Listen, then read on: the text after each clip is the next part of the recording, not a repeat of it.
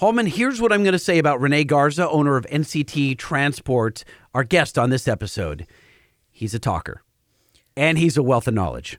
Well, I mean, if he's got a lot to say, I'm ready to hear it, because I think this will satisfy the Toasode sweet tooth that our listeners have had. Do they have a sweet tooth for the Toasode? Yeah, really? Yeah. Do you know that we've been talking about the Toasode, I think, since episode 2? So for 149 episodes, something like that. Yeah. So we're gonna try, and now this isn't the full Toasode. It's just It's not really a how-to, because the Toasode would be a how-to. I mean, or is it? I guess we just have a guy that toasts for a living who's going to talk about towing for a living. Yeah. That I think is going to be really interesting for people. And he's opinionated, which I love. Not necessarily. Not when that opinion turns toward you. I guess if he thinks I'm a jackass, he'll say it. Hey, that blade cuts both ways. Yes, it does. And I'm bleeding, as you can tell. Was that from Renee? Yes, it was. Just on the prep call. Okay, got it. Yeah. And in addition to talking about hot-shotting, which, is hot-shotting a thing? Can you... Sure. Okay. I'll go with it. Okay. Well, we've got a lot of truck news, which I can't wait for you to get to, because some of it before the show was news to me that you broke to me, and I was like, so that... I think there was one thing about that you were surprised by. So I can't wait to get to that. And I saw so many freaking Instagram photos of you in the Mojave that made me jealous, not just of your cooking, but of you so we'll get to that. Okay. I want to explain why I'm jealous. Should I tell you now or later? No, when later. I high-centered my Jeep and had to get pulled off. I didn't know that. Oh, all right. Moving right along. Okay, yeah, I didn't know that. But first, we have to thank our presenting sponsor, Nissan. Is that because they have a 400 horsepower V8 standard? No, it's because they have zero-gravity seats, which are comfy around my keister. Is it because they have the most standard horsepower and torque in its class? It could be. Or the most standard safety technology? That would definitely be high on the list, yes. Or best-in-class standard 8-inch screen and Apple CarPlay integration. Standard. Yeah, that's definitely on the list of top 10 reasons. How about a 5-year, 100,000-mile warranty? Yes. All right, well, if you're looking for a new half-ton or half-ton plus pickup truck, or even a midsize for that matter, or a cargo van, head over to NissanUSA.com or down to your local Nissan dealership, where you, too, can let the Force guide you in your pickup truck buying decision. How did this get all Star Wars-y? I don't know. I think it's from your sound clip. Oh, yeah.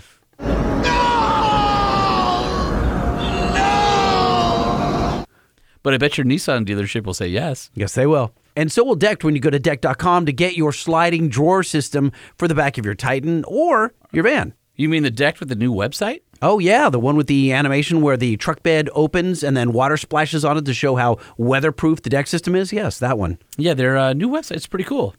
Here's what I like about it, is that without a deck system, you're always reaching over, busting your back, trying to climb in and get all the stuff out of your bed.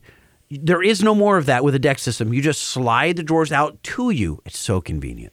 And you can accessorize your deck drawer system with a D-bag, a D-box, cross-box, drawer dividers, locks, and core tracks tie-down points. So if you're looking for a cargo storage organizing solution that keeps your gear safe and dry, head over to the new Deck.com. And when you've loaded 2,000 pounds on your deck system and you realize you've got a lot of weight and you're having trouble stopping and you need new brakes, you hit up our friends at Duralast. And their new line of Duralast Elite brake pads, which offer better than OE performance, with a new advanced signature hex coating that provides an additional transfer layer, delivering smooth stops, low dust, and boost stopping power. And my understanding is that these new brakes will also help you bed into your rotors. And when's the last time you changed the brakes yourself and you had to basically pry the rusted brake pads off of the pistons, off the brake calipers? And they've got a patent-pending coating that provides better protection and premium stopping for the life of the brake pads. Find out all the information on Duralast's new brake pads at DuralastParts.com. And what if I wanted to go into a store to buy them? Head on over to your local AutoZone. The Truck Show. We're gonna show you what we know. We're gonna answer what the truck, 'cause truck rhymes with The Truck Show. We have the lifted, we have the lowered, and everything in between. We'll talk about trucks that run on diesel and the ones that run on gasoline. The Truck Show, the Truck Show. The Truck Show. Whoa, whoa. It's The Truck Show with your hosts, Lightning and Holman. All right, Holy Man, are we talking to Renee Garza first, or do we want to break some truck news? What do you want to do? Well, I mean, you did bring up my last couple weeks of prowling the desert. You should talk about that. We're going to talk Mojave Desert. So Well- what did you do? I think in a previous episode you talked about you bought these series of books that was kind of the holy grail of the Mojave Desert, Yep. and the something something trail that's a 300-mile loop or whatever. 700-mile loop. 700-mile the loop. Eastern Mojave Heritage Trail. So Okay. went out with some friends over Thanksgiving weekend, And your dad. and my dad. Is your dad a good co-pilot? Yeah, except he likes to play with the iPad, which has all the maps on it. When you say play, do you mean like he screws it up and turns it upside down? Well, or? no, he likes to pinch and zoom, thinks he's helping me, but I'm trying to map out, like where the next turn is and stuff. So I had to swat his hand away a few times, stop doing that. He goes, well, let's see where we are. I'm navigating for 8 vehicles. So I'm I got to know what's ahead of me. Stop playing with the damn How iPad. did your father-son outing that Lightning wasn't invited on go to There wasn't 8 room for you. vehicles? You don't have a 4x4. No, but pause. Yes? It wasn't even like an option. It was just, hey, I'm going with my dad. We're going to go off-roading. Yeah. And then it became a whole scene. Something like that, yeah. That's what I'm saying. Why? Because I'm bummed. Why? It looked really like it was some of the best weather True. we've had in Southern California True. in a long time. Although super cold. Whatever. It's 30 degrees at night. So it was gorgeous. Yeah, it was gorgeous. The first night was a little windy. The rest of the time was great. We did 4 days, 3 nights. We had quite the adventure. We our group was a little slow the first couple days. We only averaged about 45, 50 miles a day. And then on the third day, which was way too little mileage, I wanted to cover 330 miles, ended up covering 265 miles. And so I was a little bit disappointed that we didn't do as much. But on Sunday, everybody bailed out after our fuel up around noon. Oh, I'm going to head home. And I'm thinking, guys, it's Thanksgiving weekend. I took Monday off because I don't want to fight traffic and I want to keep wheeling. Traffic. It's COVID. There's no traffic. Oh, there's a ton of traffic. And I'm like, No. yeah, coming back from Vegas on the 15th. maybe yeah. Vegas? No, Okay. there was a ton of traffic. And I'm like, guys, who's with me? And everybody bailed, except for Kevin Stearns, who races in KOH. He was on the show before. And also my best friend, Lawson from AEM. He has a new Land Cruiser, new to him, 96, that we just upgraded. So the 3 of us went off. And on the last day, after averaging 50 miles for the previous 2 days, we ended up doing 140 miles. Yeah, buddy. Funny you should play Emmy because she hits me up on Facebook and goes, could Buddy have made it? And I go, this wasn't a trip for Buddy. And she's like, challenge accepted. I'm like, no. I mean, seriously? Not a trip for Buddy. We would have left Why? Buddy's entrails on the trail. Really? Why? Is that rocky? Rocky, rough, you need ground clearance. I got high-centered. Well, let's just pause. Yeah? Time out. Explain the trail. So the trail is the Eastern Mojave Heritage Trail.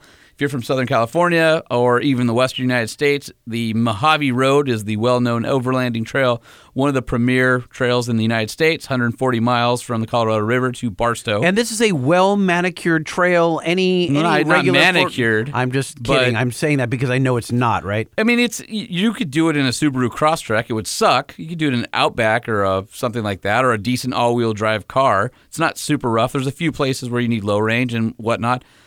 It's well-traveled, and there's a lot of weird vehicles out there. We're like, why is that guy taking that down here, right? But it's When you said that, did you talk out of the side of your mouth like you just did now? 100%. What is this guy doing here? The Eastern Mojave Heritage Trail is different. So, long story short, back in the 80s, the Mojave Road was developed by a guy named Dennis Casebeer out in the Mojave Desert, started the Mojave Desert Cultural Heritage Historical Association, and he planned out this trail called the Mojave Road, which is the original wagon road into California from Arizona, where they had to develop a fort system to protect the mail because Indians were killing people.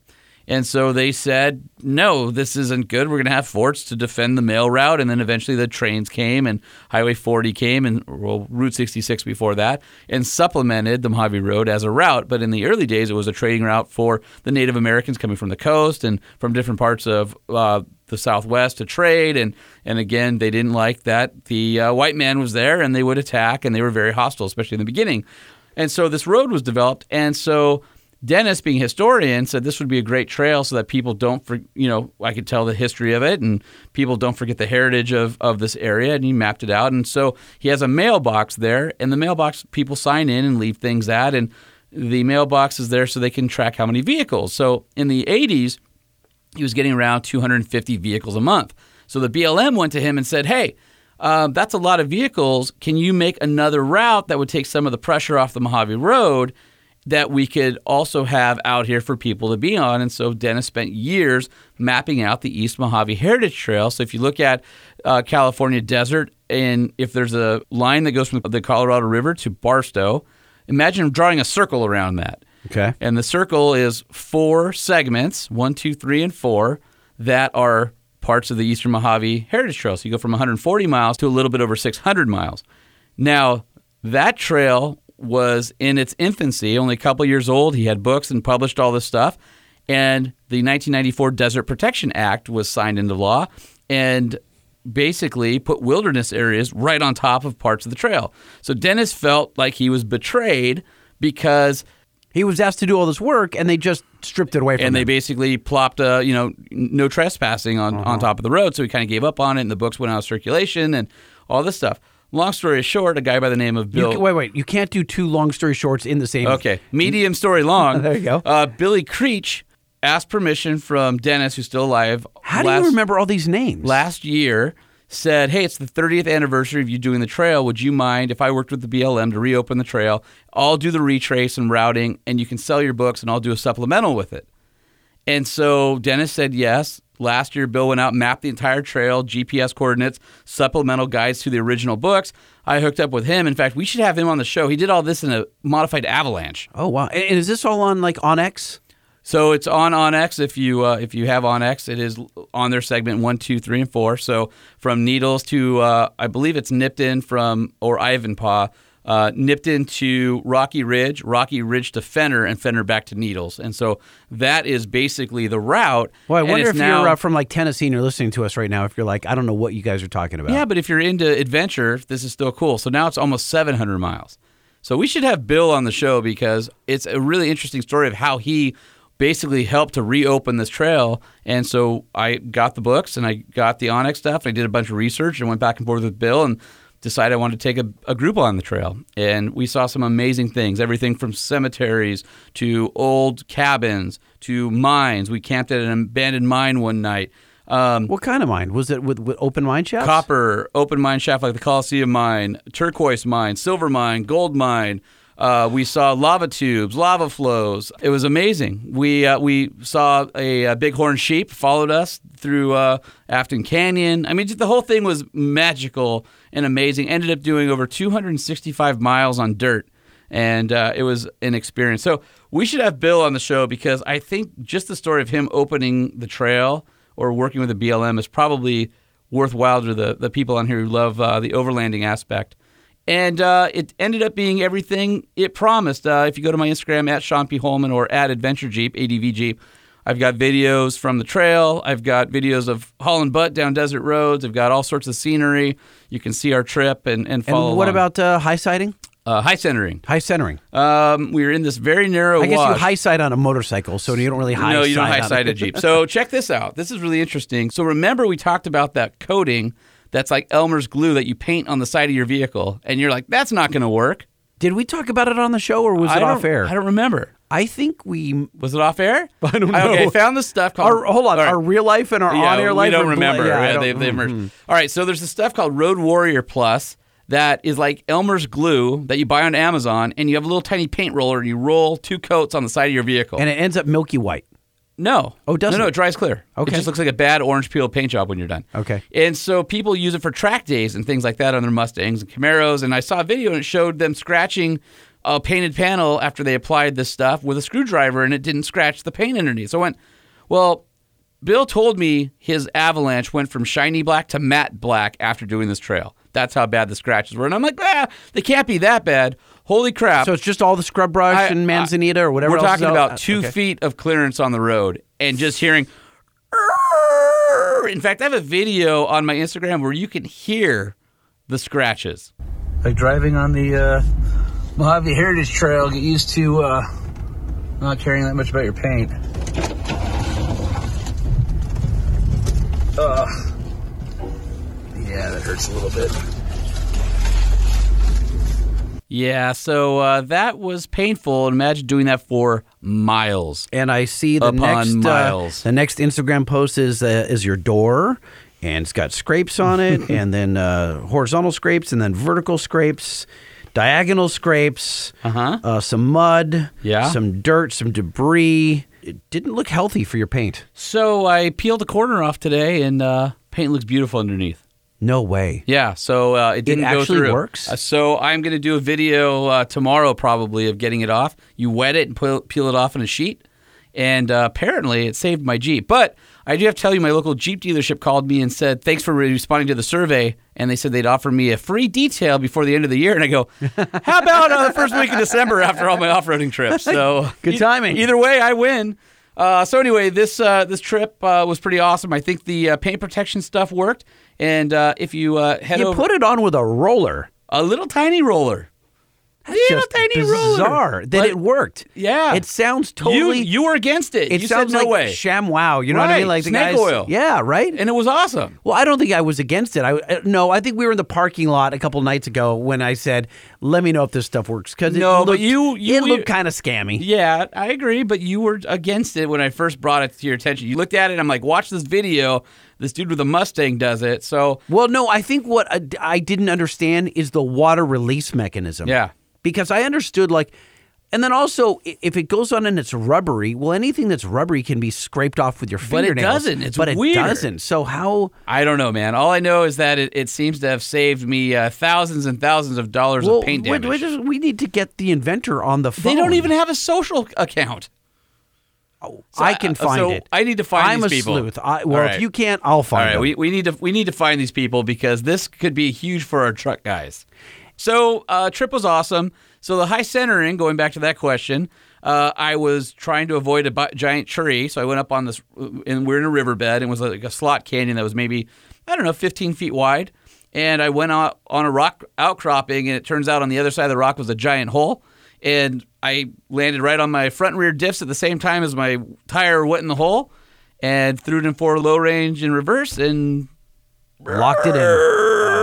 Yeah, I was rocking. I was literally all of the weight of the vehicle was on my skid plates and frame, and had to get yanked out. And so I'll post that video this week as well. And how many scrapes on the belly of the Jeep? Oh, I don't care about that because that actually shows I used it. No, it's guts. I'm going to go back with a black paint can after it's clean and just touch them up so they don't rust. But Gotcha. I hit the whole underside. Except the Jeep skid plates worked great. I didn't scrape my drive shaft. And I didn't hit my exhaust or my oil pan. It is they what were it is. Worth the money. Yeah. So anyway, the trip was epic. It was absolutely stunning. The scenery was amazing. The places we saw, the history. We had go fast parts of doing 55, 60 miles an hour in the Jeep. Play this clip real quick. Wow, that sounds good. That's the AEV snorkel. No kidding. Yeah. Man, you're moving. You're doing... Probably 50. Yeah. Oh, that desert scenery is just so beautiful. Oh, drop off. Ooh, whoa! You got a little bit of air right there. Like kind of a sandy wash you're going through. And you're not following anyone. You're making the line. I'm having fun. Wow, that looks like fun. Well, so that was a stock exhaust with just the AEV snorkel making all that induction noise. But basically, I was going 50 miles an hour. This is what blows my mind about the setup with the 37s.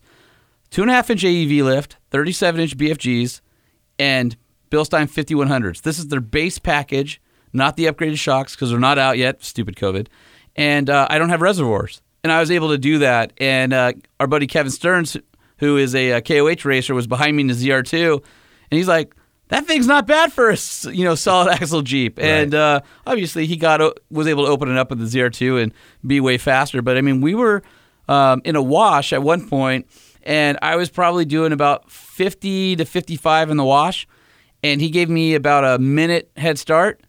And at the end of this wash, which is like 4 miles long, he was just catching up to me.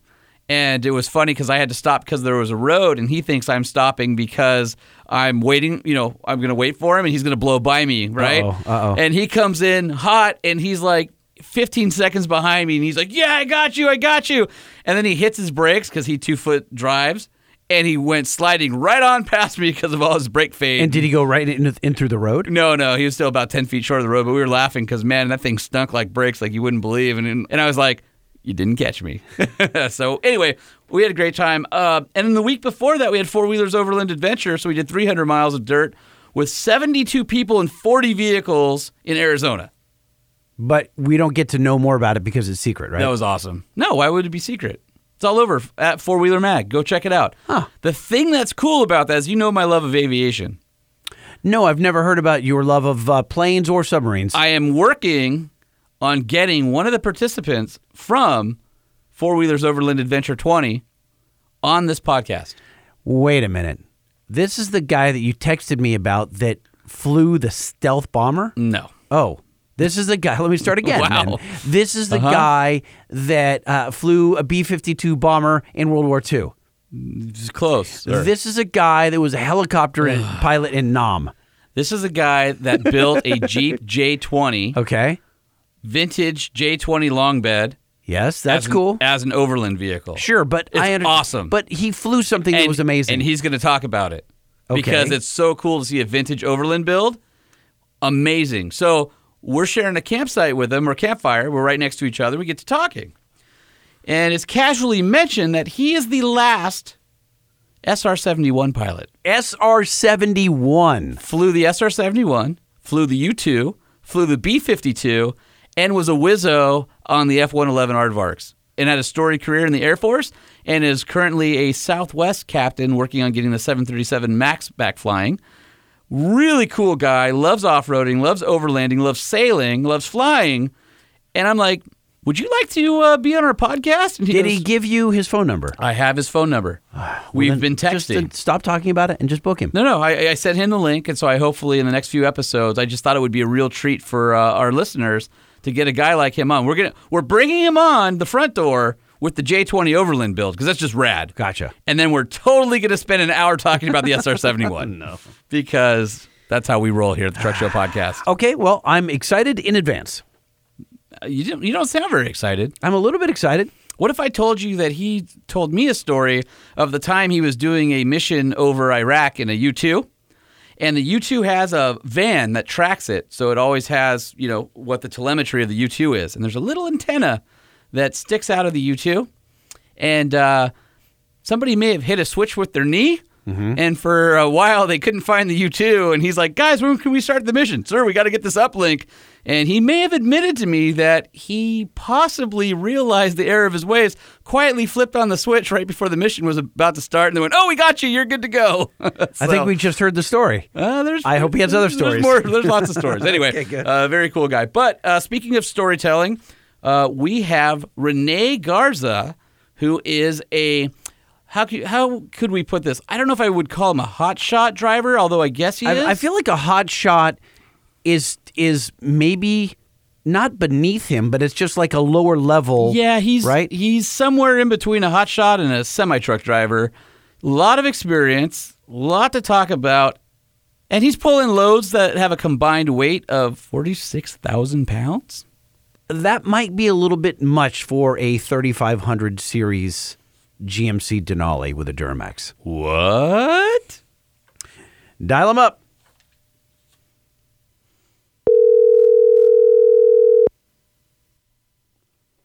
Hello. Yo, Mr. Rene Garza, Lightning and Holman Truck Show Podcast. What's happening? Hello. How you guys doing? We're great. Thank you for staying up late. We know it's a little late for you on the East Coast. We've got a quick intro, so don't move. Pull up a stool and share.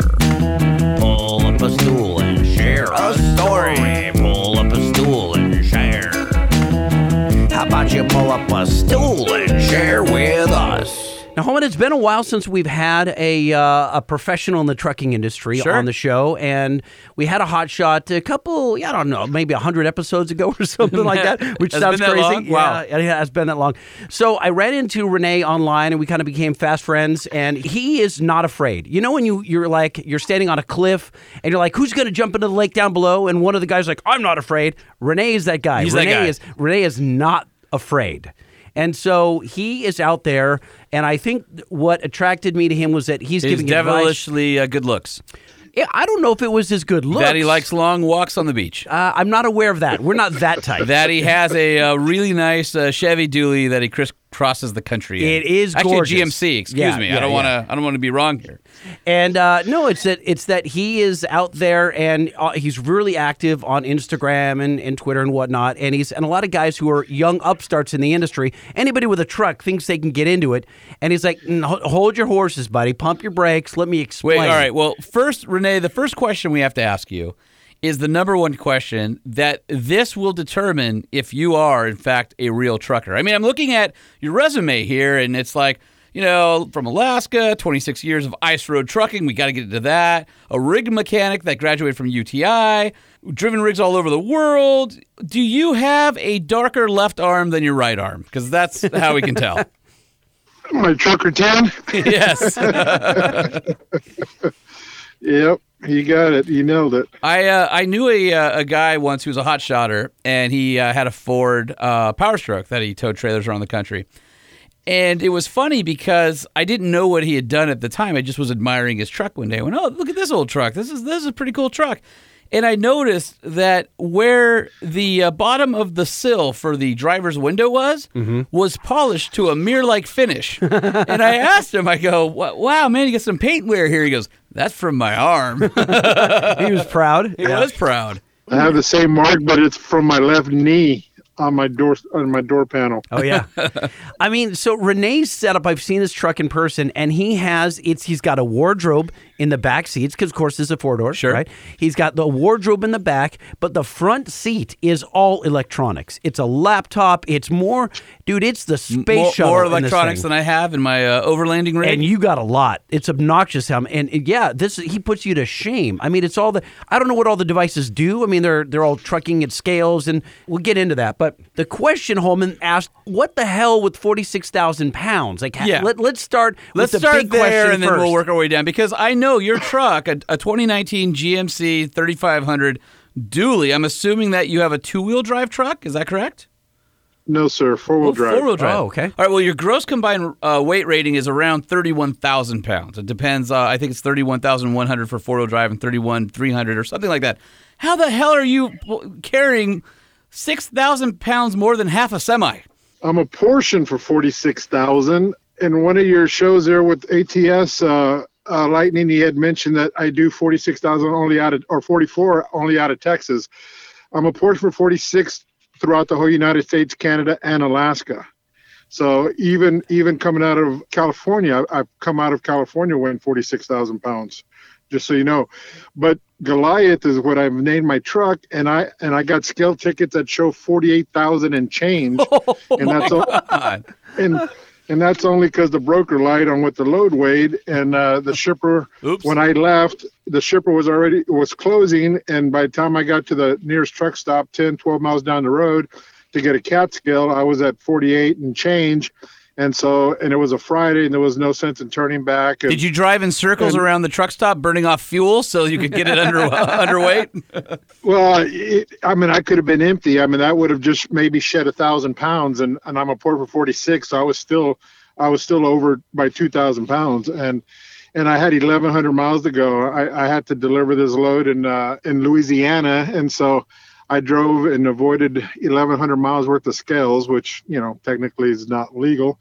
And what I was hauling wasn't legal. And to answer your question, Were you hauling ass? How, did I tell you he wasn't afraid? Renee is not afraid. I have a T-shirt that says, Renee is not afraid. well, the load that I'm hauling now is 16 wide, and I'm 44,000 pounds. Yeah, So I got that a can't 60 be good for fuel economy. Do you have a pilot car with you? No, two, front and rear escort. And then once I get into Vermont, I have to have police escorts. And so that's going to... I've off the always car. wondered, Renee, when you have a pilot car, are those people you know? Do you have beers at the end of the day and high-five each other? You're like, oh, dude, Bob again, this guy sucks. Or you just end up getting whoever's assigned to you. No, you hire them just like they hire me. So they actually have load boards where you hire escorts. You have a high pole escort if you have a tall load, and they got a pole sticking Renee, I up. heard those were called lot lizards. Is that true? Yeah. Well, you have those at the truck stop. Yes. Oh, different kind of board. I got it. Right. Yes. Yeah, different kind of boards. But so no, you hire these guys and they tell you their rate. Some of them are $1.50 a mile, and some are up to $1.80 a mile, and I have to pay these guys, and so they're under contract. And before I even get paid, I got to pay them, because depending if they're only doing individual states, because some of them aren't certified to go through all the states. So, Renee, I want to rewind to a couple sentences back. Forgive the dumb question. What does apportioned mean for all of us non-truck drivers? What does that mean technically to the I don't know, whoever gives you the apportionment, whatever it's called? Okay, so I'm apportioned for $46,000 out of Texas. Texas don't care what you apportion your vehicle for, because it's money. The higher you apportion it, the more money it's going to cost. It's part of your registration, so your license plate is considered money. So if you were to sell your truck or get rid of the business, that plate is it's prorated for so many months, and it's still valuable. If there's still 4 or 5 months out of the year, that plate still has money on it. And so I'm apportioned for 46. Most hotshots generally only apportion themselves for 40,000. And because my truck is air ride, I have 16 ply tires. My gooseneck is air ride, the shocker, and then my trailer is air ride, and it's 44 long, where most of them are only 40. And so I'm able to scale a little bit more weight than the general guy. And I've done up to 27 wide loads. I've done 180, 200 foot long loads. I've done 180,000 pounds. I was pulling doubles in Alaska that were 165 feet long, 170,000 pounds. So, I've done doubles, triples, tankers. I got my hazmat endorsement, so when it comes to, 16 wide, it's not a big deal. Like I said, I've done 27 wide, from Texas to Arizona, taking some dump beds to a mining operation. And so, and anything above 27, they cut them in half, and then they weld them and bolt them together on the job site. So 27 is the cutoff, because you're basically almost guardrail to guardrail at that point. But did we get Holman's question answered about like the apportionment and then how it relates? Yeah, and how it relates to pulling weight that's over what the vehicle's rated. Yeah, that. So again, they don't care what you apportion it for. That becomes, if you get in an accident and they involve the attorneys and they're like, "Hey, you're overweight," then that's why we have $1 million policy and everything else. So an 18-wheeler is apportioned for 80,000 pounds, which is 34,12. So each tandem axle can hold 34,000 pounds. The steer axle can hold 12. 46,000 is what I'm apportioned for. But again, each state is a little different. Some of the boys in the East Coast can only go up to 40,000 no matter what, for a hot shot. Texas, again, it's money. So whatever you want to apportion it for, 46 was, I was planning on never to, not doing anything over 42, 43,000. Cause that's pretty crazy. But I've done up to 48 just because, like I said, brokers lie and whatever, they can more money in their pockets, and they say it weighs less, and then you cross the scale. And I can pretty much tell when I'm getting loaded just by squatting in my truck, the trailer. It's like, hey, this is more weight than what he said, and then he's not answering his phone because he doesn't want to shell out any more money because it's 2,000 pounds heavier, than what he claimed it was, and so now your $2 a mile should have been, $3 or $4 a mile because you're hauling more than what you should have been hauling to begin with, So going back to my question real quick before we move forward on the pilot cars, when you say that they're $1.50 or $1.80 a mile, do you have to pay for the round trip for those guys, or is that only on the trip where they're escorting you? Only on the escort portion. So loaded miles, they have to deadhead because they're not going to be, like right now I'm in West Virginia and there may not be anybody here, and I have to deadhead to pick up a load at times, and I try not to deadhead no more than 150 miles. So these guys will deadhead to come to me so we can get back on the road. And so I only pay them the loaded miles. And then I also have to pay their hotel nights every night, which is $65 a night. And so I have to pay hotels and then their loaded miles. It's not a very nice room. It's Yeah, I was gonna $65, say that's right? that's Motel 3. Well, you know what it is? Maybe I mean, places in the Midwest, maybe that's a reasonable room. California certainly not. And the East Coast. So is how not. do you? Well, it's a $65 rate that I pay. So Oh, if it's got an it. $80 hotel, I'm only paying $65. Gotcha. They bill me for that. They're paying for the room, and some of them will sleep in their vehicle just to put that extra money in their pocket, but at the end they give me their bill, and per night it's $65 for the hotel plus the mileage. And one of my escorts, his odometer didn't work, and he went off of Google Maps and he added 50 here and 50 there. And I'm like, dude, I'm paying you the loaded miles that I drove because I got electronic logbook, my ELD, and it doesn't lie. It's hooked to satellite. You're going off my odometer because that's part of your job. And if your odometer don't work, you need to fix it. And he's going off of Google, and that's the way the crow flies. And when we're doing oversized, you're going out of route miles. And so. Anyhow, he tried to give me $1,000 bill when it was only $500, and he was way off on his numbers. And you're like, hold on, I've got a barrel I can hide you in this next load. Yep. Not afraid. No one will know if you're only 250 pounds over. Exactly. Yeah, do the Alaska divorce. 2 guys go fishing, 1 come back. And so, what happens when you cross the scales, and you're under what you're apportioned for, but don't they look at the vehicle and go, Well, hey, in California, it seems to be really strict because if you're over what? Is it 24?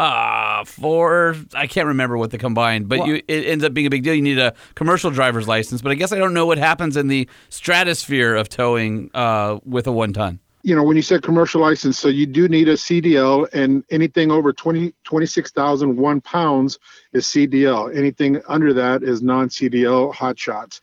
And so some of those scale masters, and I'm not saying all, some of those aren't privy to all the rules for the hot shots because it's such a new industry and they're all getting noted up, and so some of those guys, what they end up doing is they go off of your tire ratings to see what the ply is because they don't know exactly the axle ratios and everything else on a vehicle, on the trucks. And so even when I was 48,000 pounds, I only had 14,000 pounds on my drive axles on my dually. It's all on the trailer. And a lot of these guys that are doing this that are in the industry, and I try to help and educate these guys, and they don't know weight distribution and where to put the weight on the trailer. You got to put it in front of the axle. When you were a kid and you rented a U-Haul, Dad always said put the weight over the axles, and that's what they're doing. They're putting all the weight over the axles or behind the axles, and they own 40 foot of real estate, and they're not using it because they're doing what Dad said. And now you're doing a wheelie. I mean, you're basically hydroplaning. Oh, on Lightning asphalt knows. because- yeah. Yeah, he did that. I did that on a Yeah. bridge somewhere on the East Coast, and we were pulling we had a Harley and a sidecar, and it started raining, and I was supposed to ride the Harley and the sidecar all the way across the country, and it was pouring down. It was like hailing on us. We're like, all right, we're going to pull it onto the safety trailer that we had. The guy was tailing us. We pull it on, and we put it too far towards the nose, and we were going across a bridge that it was graded, right? So the wind can come up Not through grated, grated grated. with a T, grated, and the wind comes up, and it moved the truck a little bit, and he hits the brakes, and we go up in the air, and now the front wheels are off the ground, and we're in the middle of a bridge with low sides, and we have no control to go left or And right. future you went, I should have told old me about Renee a lot sooner. Oh my God! And so he came off the gas really slow, and it just barely just touched down, and I was absolutely petrified. I try to educate these guys and tell these guys constantly, and I'll get guys, well, I've been doing this for 7 years. I'm, well, you've been effing up for 7 years and you've only gotten away with it because you're down south. I said, you do that same thing up north where I'm from, you'll be in the ditch in 5 miles, I said, it's unsafe. You're fishtailing, you got all the way back there, and they don't get it. And so when I start telling them and trying to educate them, I said, okay, if you don't understand how this works and you don't believe me, a scale ticket don't lie. Go get a chair weight, go see what your truck and trailer weight together combined, loaded of fuel and all that, and know what your numbers are, your steers, your drives, and your trailer. And then when you get loaded, go get another scale ticket and see when they get loaded, they might have put 50 to 100 pounds of steer weight, and that's it. When I was 48,000 pounds, I had 250 more pounds of weight on my steer axle. That's it. So you need to put that weight forward. And that weight was distributed all the way across my trailer at that time. All 44 foot of my trailer was being used. And, so it was all dispersed. These guys are doing it, and they're only putting weight over the tandems of the trailer, and that means there's nothing on the steer axle. Zero, none. And then, of course, these guys are getting into the industry. They're running 6 of the same tires on a dually. And it's like, when you're doing this stuff, you got to treat it like a big truck. You put steer tires, drive tires, and trailer tires. And these guys are putting drive tires on their steer axles, and it's like, that's not how that works, They don't get, well, the dealer didn't do that. Well, the dealer they think you're going to go to church and back. They don't, these guys, like you guys were talking about in your last episode, And if you're carrying that kind of weight, you should be going to church if you're loading it wrong. It's true. Yeah, and in your last episode, you were talking about, these guys buy these Cummins Power Strokes Duramaxes, and they're hauling their jet skis, and because you're talking about the DEF fluid, and crystallization and all that, because they're not driving it, they're not working it, they're idling it and all this stuff. Well, those guys, they can get away with running 6 of the same tires because they're not on the interstate. I haven't been home in 19 months, and so I've been I do 10,000 miles a month, and so.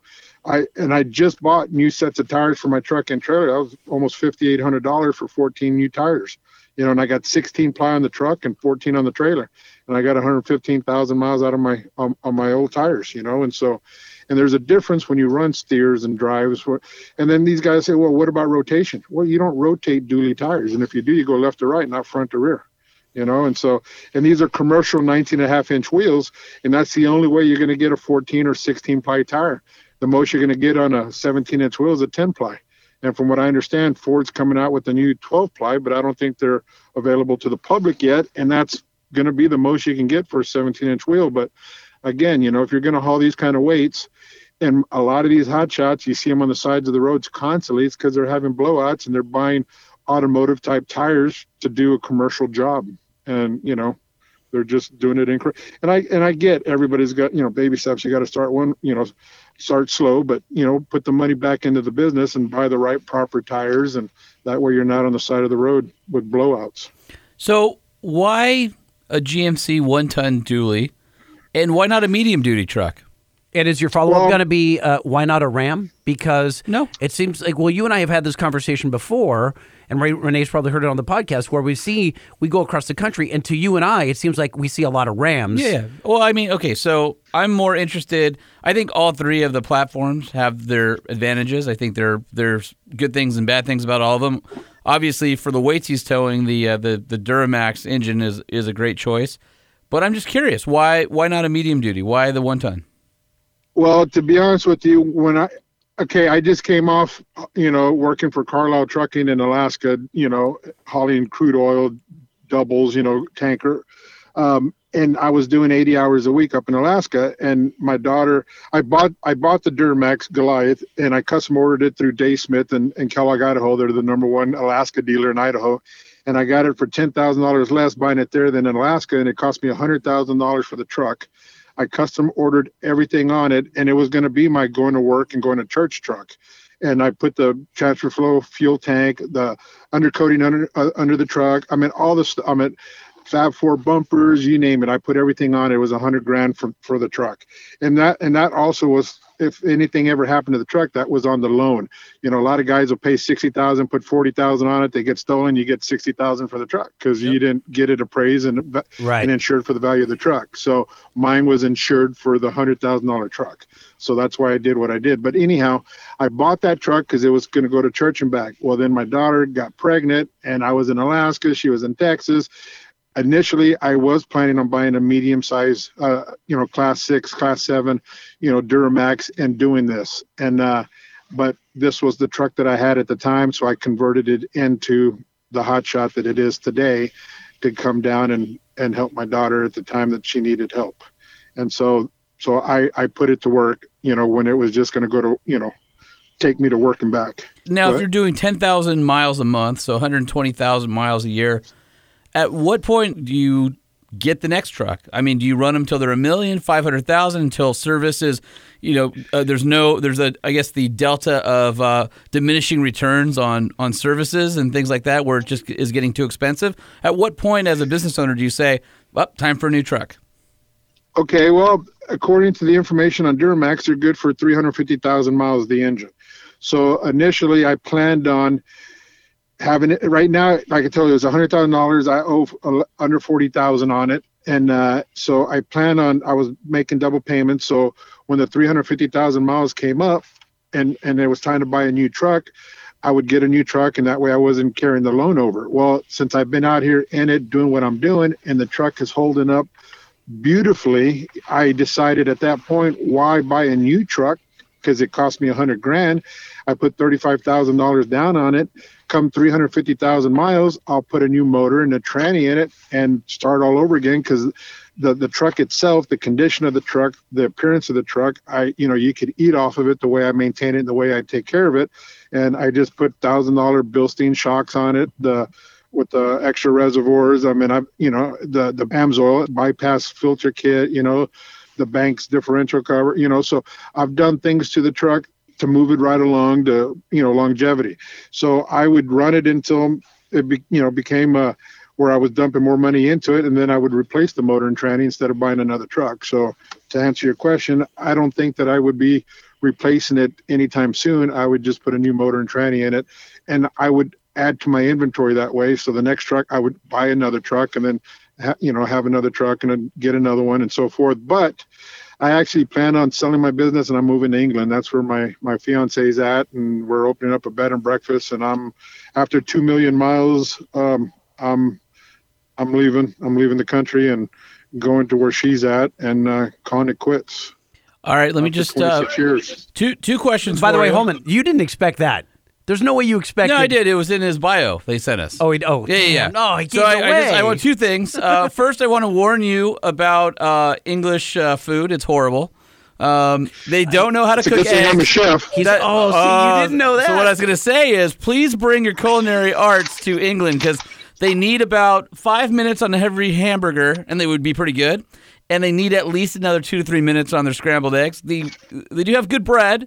And they have good beans over there, but the rest of it is like not. The sausage is mealy, and everybody's like, "You have to have a traditional English breakfast." And every No, time you I go don't. there, super disappointed. So I just have to throw that out there. Sorry, I know we have a lot of UK listeners, and I'm sorry, but you guys need to cook your food longer. Wait. Just we got to do the aside here, because I don't know if you Are know they going this. to play the "I'm sorry" bit here, because we're apologizing to the UK? okay. Since we just offended the entire country. deeply sorry. Oh, We're sorry. Well, like I said, it's a good thing I know how to cook. Yeah, so, please. that's what- We're sorry. Can you teach some people over there? Because I really wanted to like the food, and I was just, every meal was a little bit disappointing for me. And like the hamburger I had was it was not. Here's one thing, right. Renee, I don't know about you. What's your specialty? Because Holman's over here is Dr. Pepper barbecue sauce on short ribs. Is that No, it? No, brisket. Brisket. Sorry, brisket. Before I answer that, that's why they're so thin over there, Holman. Because their food's not that great. They're not like us here in America. Maybe I need to go my have the specialty- UK diet. Yeah, my special. Well, I cook. I'm Hispanic, so I cook really good Mexican food. But I like to cook Indian food, the curries. I do Thai food. Wait, hold on, Renee. Chinese My food. wife is Mexican, and so our family, I have access on a regular basis to unbelievable family Mexican food. Now, are you in the more like making the fried tacos, or are we talking like menudo, or what's your favorite Mexican dish? Fajitas, tacos. Anything that I can put on a cast iron skillet. Oh, that's the way right there. Cast iron. Cast iron Mexican yeah. food is awesome. That's my that's the way to go right there. All right, I'm on board. But you don't get a chance to do this much on the road. I mean, you unless you get one of those like kitchenettes and you've got all the pots and pans, which I didn't see any of that stuff. They in your, make in an your truck and 8-inch trailer. skillet in a single burner Coleman stove. Well, what's he gonna do? Sit out in a rest If stop? you're and- hungry, sure. Crack a couple eggs and some bacon. Hey, you hit the nail on the head, Lightning. I have not cooked in 19 months, but I do have a jet boil, and when things get horrible, just like they did few months back here during the pandemic, where the truck stop restaurants were closed and stuff, and we had to fend for ourselves. The MREs came in handy, and the jet boil, and being able to brew my own coffee anywhere whenever I needed to, was quite handy. But other than that, no, I have not cooked any of my Mexican normal meals that I'd like, the fajitas and I miss doing all that stuff. And like I said, I love cooking Indian food, and so I have not been able to do anything in 19 months. So it'll be great to get off the road. And I've gained weight being on the road because I'm not real physical either, because I only We've gained shower weight every doing other this day. podcast. Yeah, just this evening. Eating pizza and drinking Dr. Peppers in the studio at all I've hours. got through 2 Dr. Peppers during the show already. Yeah. It's a little high I can for... tell. I know. Do I look bloated? Yeah, You look I something. feel bloated, yeah. So wait, we need to pause here and not go further down the culinary The rabbit, road. why? And, Wait, what if I have one more culinary question? Okay. All right, so I drive cross country a few times a year, right? Probably 2-3 times. And I have a love of Waffle House. So I always stop at Waffle House when I can. But it seems like truck stops only have 3 options across the country. There's a few mixed in there, but it's like Wendy's, Arby's, or Subway. That seems like that's basically all there is at all the major ones. If you had to go to the emergency fast food, Renee, which one are you choosing? Well, Carl's Jr. Carl's Jr. I'm down with Carl's Western Bacon Cheeseburger. Hardee's, Carl's Jr. Yeah. You'll find those at the Love's truck stop. But Fresh you're right. It used to. The major truck stops used to have mom and pop Yeah, restaurants in them, and for now sure. they're all fast food chains. And now and then you might find a Huddle House or a Denny's, but the Petros and TAs, they still have the Iron Skillet. Yeah, and those the are good. Country Pride, but those are the only truck stops that do. All the other Flying J's and Loves, they have all the fast food chains. Can I ask you another trucker question before we move on about truck stops? Because I've always wondered this. There have been times where I'm crossing the country towing something, and I'm in a diesel truck or something like that, and I'll pull up to the trucker lane if they're not totally full, because I don't want to be rude, but the nozzles are bigger and you get to fill up your tank faster. But there's times where I've taken up a slot along the trucks to take a nap or whatever. Do you guys frown on that? Are you like, who's this a-hole with this little tiny truck blocking my spot? Is that how that works? Yep, we certainly do. Only 'cause we certainly do. Because I always sleep with a knife in my hand just in case one of you bastards come at me. So he looks down from his truck good call. and says, Try again. No, I don't think that's what he he goes, says. choose another spot, buddy. Yeah. That's what he's thinking. Yeah. I've been that guy. I've definitely been that guy. You're that guy. Well, the only reason why is because they're finding out now with the ELDs that we have to stop when we run out of time, and there's so many truckers on the shoulders of the road because they don't allow you a safe haven unless the roads are really bad snowing conditions. Sure. And so you got to stop just wherever. And the truck stops, a lot of these old timers, they don't like driving at night, and they start filling up the truck stops at 4 or 5 o'clock in the afternoon. And when we roll in at midnight, 1 o'clock, there's absolutely no parking. Then we see a pickup truck with a little 5x10 U-Haul, and it's like, are you kidding? All right, in all fairness, Renee, I'm one of those guys that drives till 1 a.m., 2 a.m., so I definitely didn't take out any spaces from the early birds when I do it. I prefer to drive at night because I'll be the only one out there because Same everybody here. else can't see and they're parked. And so I'd rather be out there at night. But then it all depends on when I got loaded because I'm only allowed 11 hours of drive time. And so when I get close to running out, I got to find a place to pull over. All right, one more question from the trucker expert here. No, we're going more because I have a whole Alaska okay, all right, section. Well, this will be a good dovetail into the Alaska section. Okay. All right, so I'm coming out of Denver, going westbound on I-70, and I'm starting to get to the top of the pass, and it's a full-on frickin' whiteout, and I can't see 5 feet in front of me. There's nowhere to pull over. I'm in a all-wheel drive Grand Cherokee, obviously great, all-weather vehicle for this sort of thing, but I'm doing like 25 miles an hour, and I can't see the lane markers. I can barely see the reflectors of where the edge of the road is. I'm in the slow lane, just doing my best to and move how forward. much traffic is on the left and right There's of you? no traffic. It's the middle of the night. Oh, okay. And a big rig passes me at 70 miles an hour uphill in a blizzard, and I'm thinking, how the hell? Like, I can't even see. I'm afraid of falling off the road. Is it because that guy's 80,000 pounds, Renee? He just is fearless, or he knows that route? What allows that truck to magically go past The same thing happened to me in Alaska. Actually, Whitehorse, Canada. I think it was in Whitehorse, somewhere around there. And we're scared. I'm literally with Hey, at that white point, knuckling in the whiteout. I was actually scared, and we're pulled over all the way, and we're doing maybe like a mile an hour. I'm only going as fast as I can Yeah, because I don't right want to past. get hit from behind. Yeah. Because there's no visibility. And here comes a big rig, and I'm like, I mean, God bless him. That dude's on it. But I'm thinking, damn, son. So what allows that confidence in the trucker? So yes and yes. The question you asked me, is it because of the weight? Sure. Yes. And is it because he's familiar with that road? Yes. He's obviously been on that route. That's a dedicated route. He knows it. He has it memorized. He knows where all the turns are at, and that's the way those guys drive. There have been times where I should have got paid by Canada, the state of Canada, for plowing their roads, and it was just because I had good traction, my tires were nice and warm, and I kept going, and I never chained up, and here I am plowing the snow with my front bumper. There was 10, 12 inches of snow on the ground, and I had good traction. I just kept going. And so when you're 80,000 pounds and the weight is distributed right, and you got 12,000 on your steer axles, and you got good rubber, and your rubber, you're good. And see, temperature plays effect in all that. The temperature is our Bible. I mean, you got to know when the colder, the better. The colder the temperature, the negative degrees, you're gonna have a lot better traction. The warmer, then it's gonna be just like the wet snow, that blizzard. Depending on the temperature of it, that's when you're gonna have really good traction on your tires. Or it's just gonna be wet, and you're still gonna have good traction, but you don't want to be doing that where it's wet snow and it on top of frozen roads, because Right. that's gonna be. That's black ice. That's slick. That's and the the scary sun stuff. don't even have to be out. How Yeah, how do you tell when you're on black ice? I mean, I know it sounds dumb but we found ourselves in Alaska and northern Canada on black ice a lot, and we would have to go in 4-wheel drive mode and then we would just start wandering slowly, angularly across a lane and go, oh crap, so.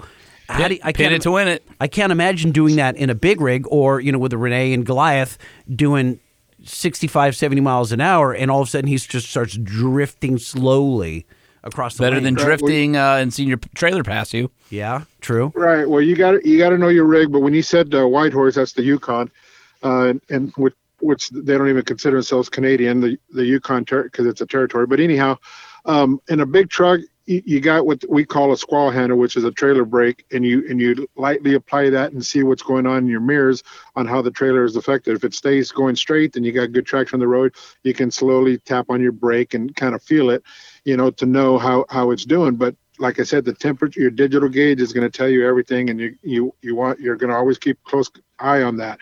But as far as keeping in 4-wheel drive, I keep Goliath in 4-wheel drive, even in the summertime if I'm climbing, when I'm in California and I'm going, Truckee or the Grapevine, and I'm 46,000 pounds, I put in 4-wheel drive, so the front axle is helping me climb those hills, and I'll be doing 3,700 RPMs coming down the backside at 60 miles an hour with the engine exhaust brake on, and it's holding me, and I'm never even tapping the brake, and I'm just praying that there's not a police officer at the bottom of the hill, because I'm almost speeding at that point for California. But, I usually get away with 63 miles an hour. But no, keep it in 4-wheel drive. And I've had a lot of truck drivers call me up, and they have, and I don't know if you're familiar with truckers, but they have what they call an interaxle differential lock. And you can engage that, and a lot of people only use it when they get stuck, and then they disengage it, kind of like in the old days when you had 4-wheel drive. Your front axle was geared different from your rear axle, so you only engage the 4-wheel drive when you got stuck.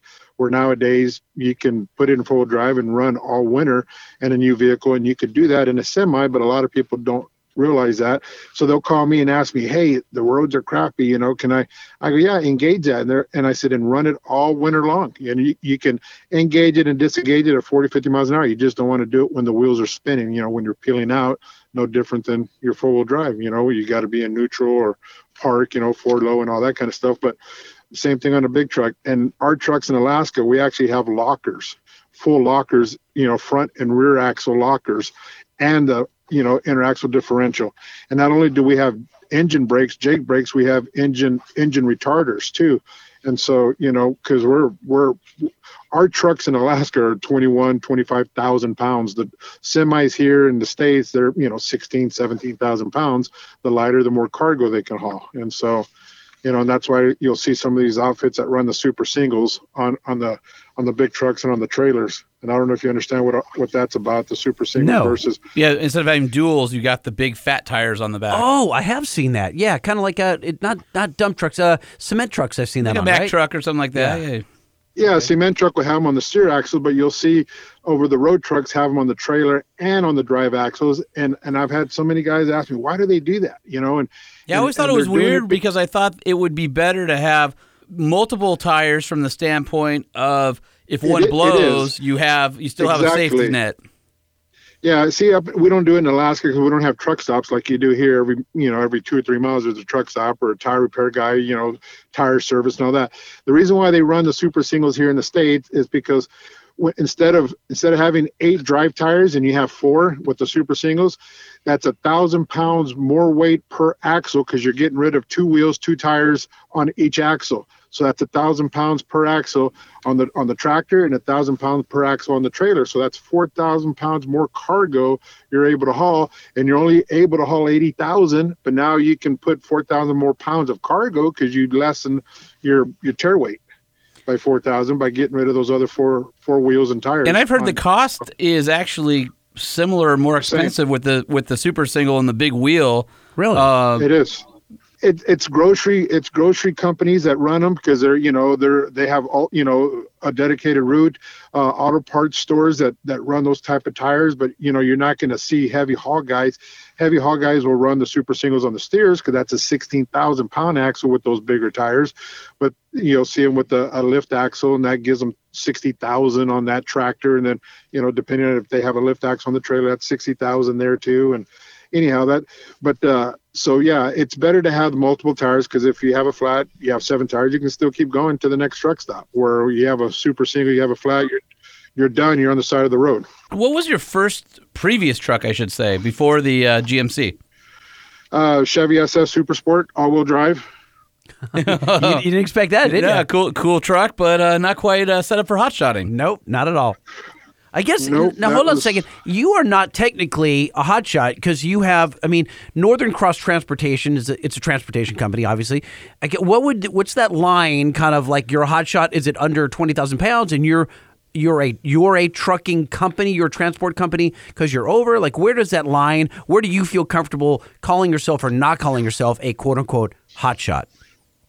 Well, anybody in a pickup is considered a hot shot, whether you're non-CDL or CDL, you're a hot shot because that's just, you're not I'm still commercial. I have the same regulations and guidelines as a big truck in my dually as I would if I had my big truck. The insurance, the drug testing, the ELD, everything is the same across the board. The only thing is I don't have a sleeper, so I can't log sleeper berth like I could if I was in a big truck. So I have to mark it as off duty in the dually.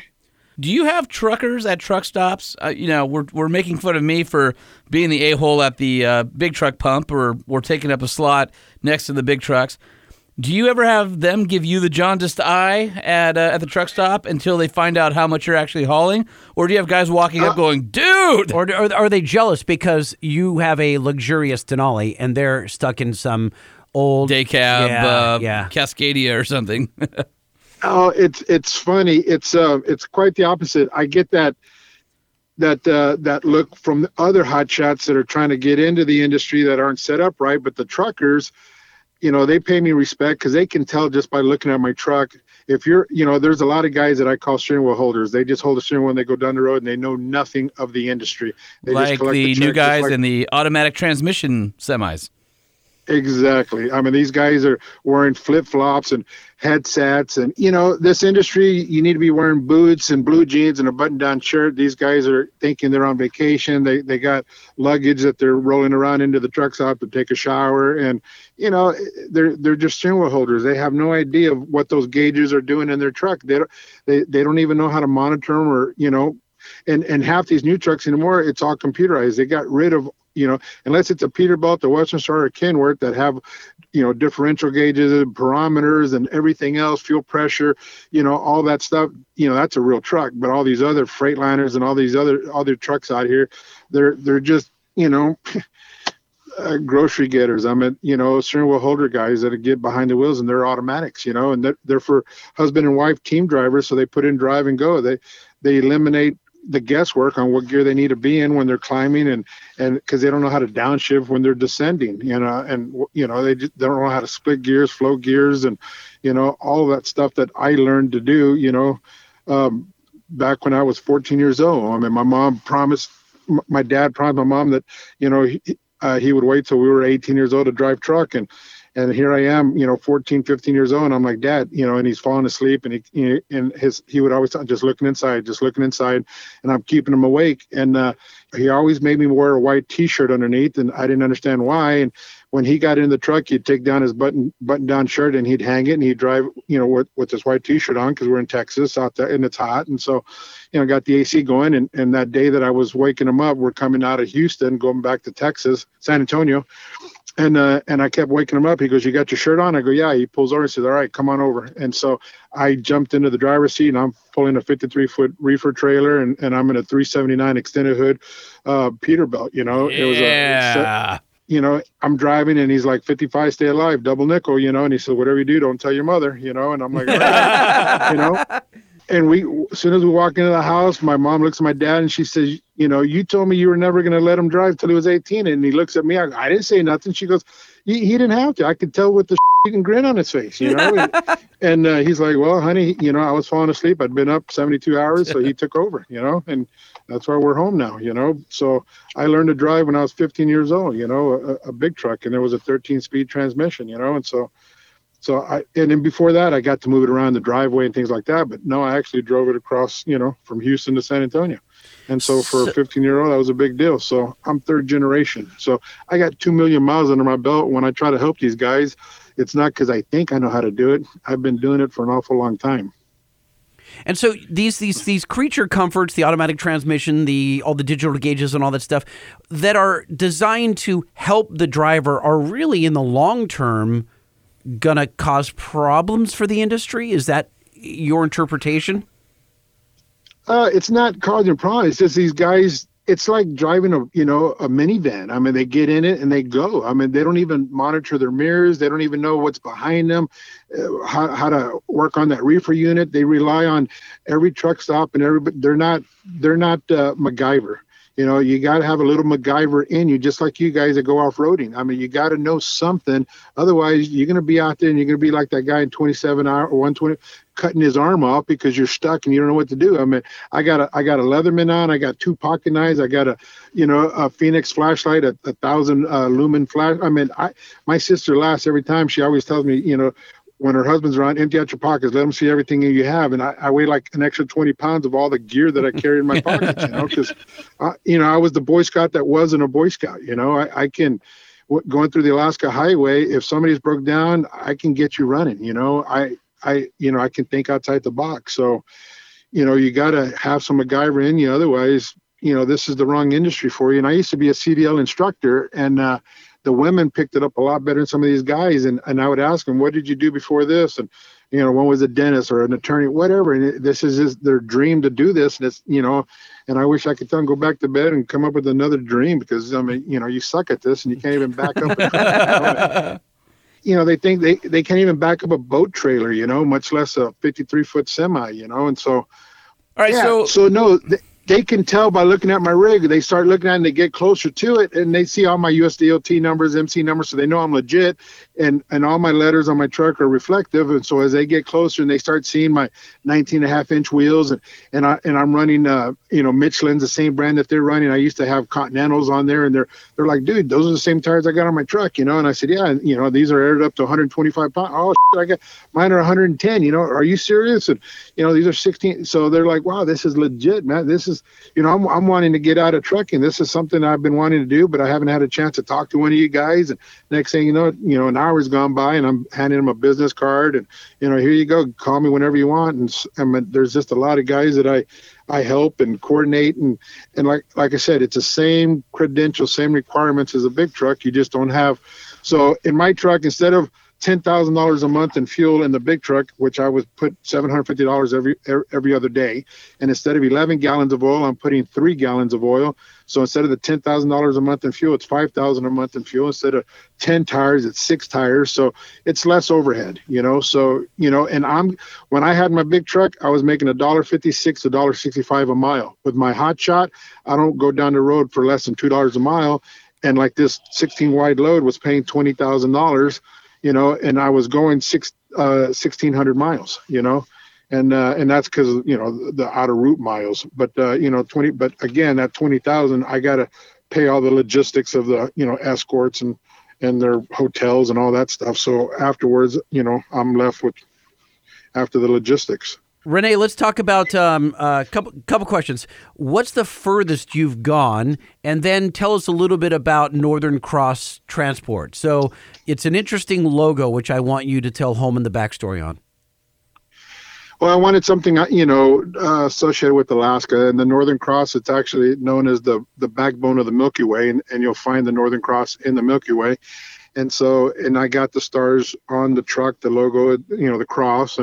And so from the color to the name, I put it together while living in Alaska, coming down here. And I came down here just because there's more freight here, going East Coast, West, going all over the place, and there would have been just sticking around, in Alaska. And so, plus I came down here because my daughter was down here and, she needed some help. So I came down here to do that. So what's the furthest you've gone? And then I want to hear about suggestions for people, guys or gals who want to get into the industry. I've taken loads from Alaska all the way down to Florida. So I'm at 5,500 miles. Ooh. Wow. When I was visiting with you there, Lightning, I took a load from California and I took it all the way up to New Brunswick, and that one paid me $20,000 as well.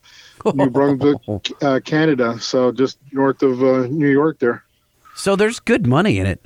There's definitely good money. Well, as long as you don't have to deadhead 5,500 miles home. Well, I mean, there's enough money in it to retire in England and make their food better. Renee, how do you get your jobs? Is there like a website you go and you try and figure out where you're going to head next and pick up a load going in that direction, or how does that usually work? Load boards, you pay, monthly for these load boards. They're $30 to $150 a month, and there's different companies that have load boards. And see, I'm hooked up with all the big guns, and when I say big guns, I'm talking like J.B. Hunt, Knight, is that one? Knight, okay. Knight, Landstar, C.R. England. So I'm hooked up with all these guys. So what that means is I'm a approved carrier. I've already hauled for them, so they know my credentials are in their system. And so when they post a load on the board, I can call and get that load. And I know there's some shows on cable, Load Wars. I don't do any of that stuff where you bid on them, and no, they post a load on the board and it tells you how much it pays, and that's all negotiable. I'll call the broker and I'll tell them, hey, that's not enough money because of the deadhead, or this, I'm here and I got to go 180 miles to go get it. And so, I usually get anywhere between $400, $600, $800 more than what he originally posted the load for. And again, I'll do it if it's as long as it's over $2 a mile. And since I have my own authority, I don't work for anybody. And so I own the truck and the trailer. So, I make 97% of what goes on that trailer. And the reason why I say 97% is because I have what they call a factoring company. So I have a factoring company who works for me, and when I deliver that load, I upload the BOL, the bill of lading, and submit it to my factoring company. They pay me 24 hours after I deliver it, and then they chase after the money. So that costs 3% for them to pay me. What the load cost, what it paid to deliver that load. They chase after the money, and that money could be 30, 60, 90 days. So they're going after the broker, the shipper, and getting paid. Meanwhile, 24 hours later, I get paid. And for me, that's worth the 3%. That's like if you went to a check cashing place because you don't have a bank account and go pay 3% to go cash a check, back in the old days. And so I'm paying this company 3%, just so that I get the money in my account the next day.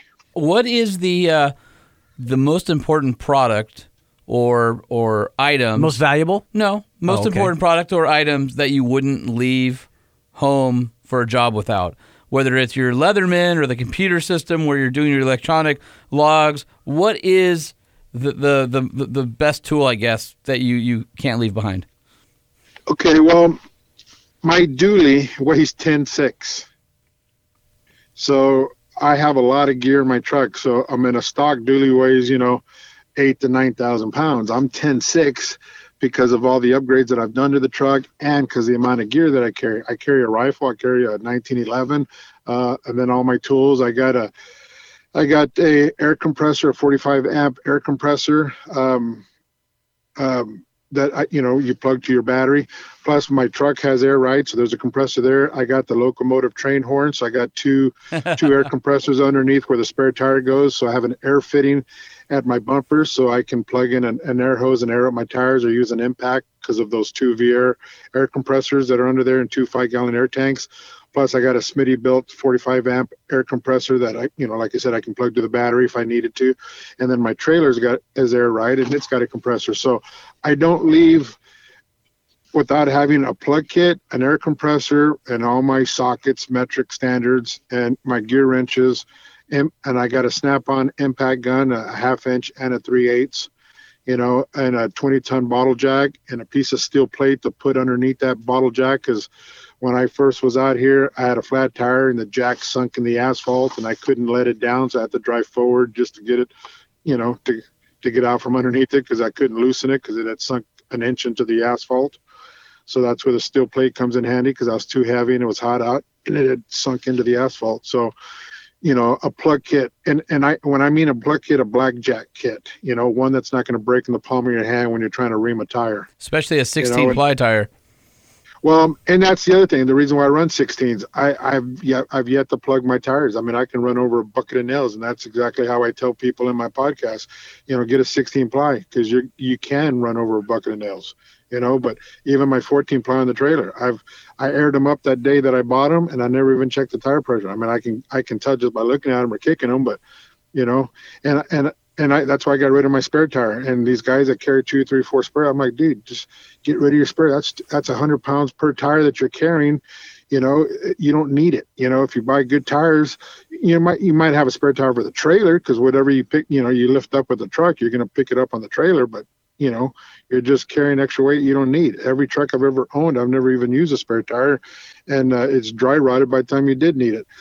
And the other thing with hot shots that I try to educate them, these guys, because they listen to dispatchers, and, dispatchers that don't know the industry. I mean, they're good with computers, but they don't understand how all this works and weight and all that.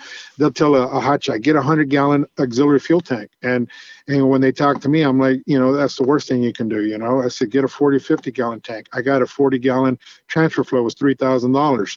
These guys buy these, $400 or $500, gravity fed fuel tanks, and they're buying the 100-gallon tanks. And it's like, they don't get it. But the reason why I'm saying it's not a good idea is because when you fill it up and you fill up your truck, now you got 1,000 pounds of fuel that you're carrying. So that's 1,000 pounds less cargo, where I used to be able to put 23 on my trailer because I weighed 23,000. Now I weigh 24,000. My empty chair weight with my truck and trailer, I'm 24,000. So I can only put 22 on the trailer. And if you have 1,000 pounds of fuel, that's 1,000 pounds less of cargo you're going to haul. So you need to get out and exercise and stretch your legs so you don't get a blood clot, because I've already done that in the big truck because of all the miles that I was driving and not getting out. So a 40-gallon is just plenty. And a buddy of mine who had a 100-gallon tank and it was full, UPS guy pulled out in front of him. He rear-ended the UPS guy, and he had a 3500 Dodge, and it was a 2020 and or 1920. Anyhow, it buckled his frame 2 inches because of the inertia and the weight of the fuel in the truck bed. And now he's like, I should have listened to you. And that was before you started mentoring me. He goes, but now I will get a 40 or 50. I'm not going to do the 100. So that extra weight is not a good idea. It cuts into your cargo. So a 40, 50 is just fine. You need to get out and get fuel. That 100-gallon. Unless you're going cross country just with your truck, that's fine. Yeah, but if you're going to be people don't think about that stuff. You know what I mean? Like they think about, you don't think about the human side. You just think about what's going to be best for the truck, getting the money, and all that stuff. You don't even think about the stuff that Renee's talking about, and that's that every pound of extra crap you have is one less pound of cargo that you can haul. Well, yeah, but I'm saying stop. You're a human that's driving many, many hours. You need to get out and stretch, and a fuel stop is that excuse to do it. Like that's personal experience that he's giving, that he's bestowing on young guys. You're like, no, if I could have 500 gallons of fuel, I would, so I don't have to stop. And he's like, no, you're human and you need to stop, right? I just think it's interesting. I'm just amazed that Renee has shared all of this info with us. I almost want to say this is our Toasode.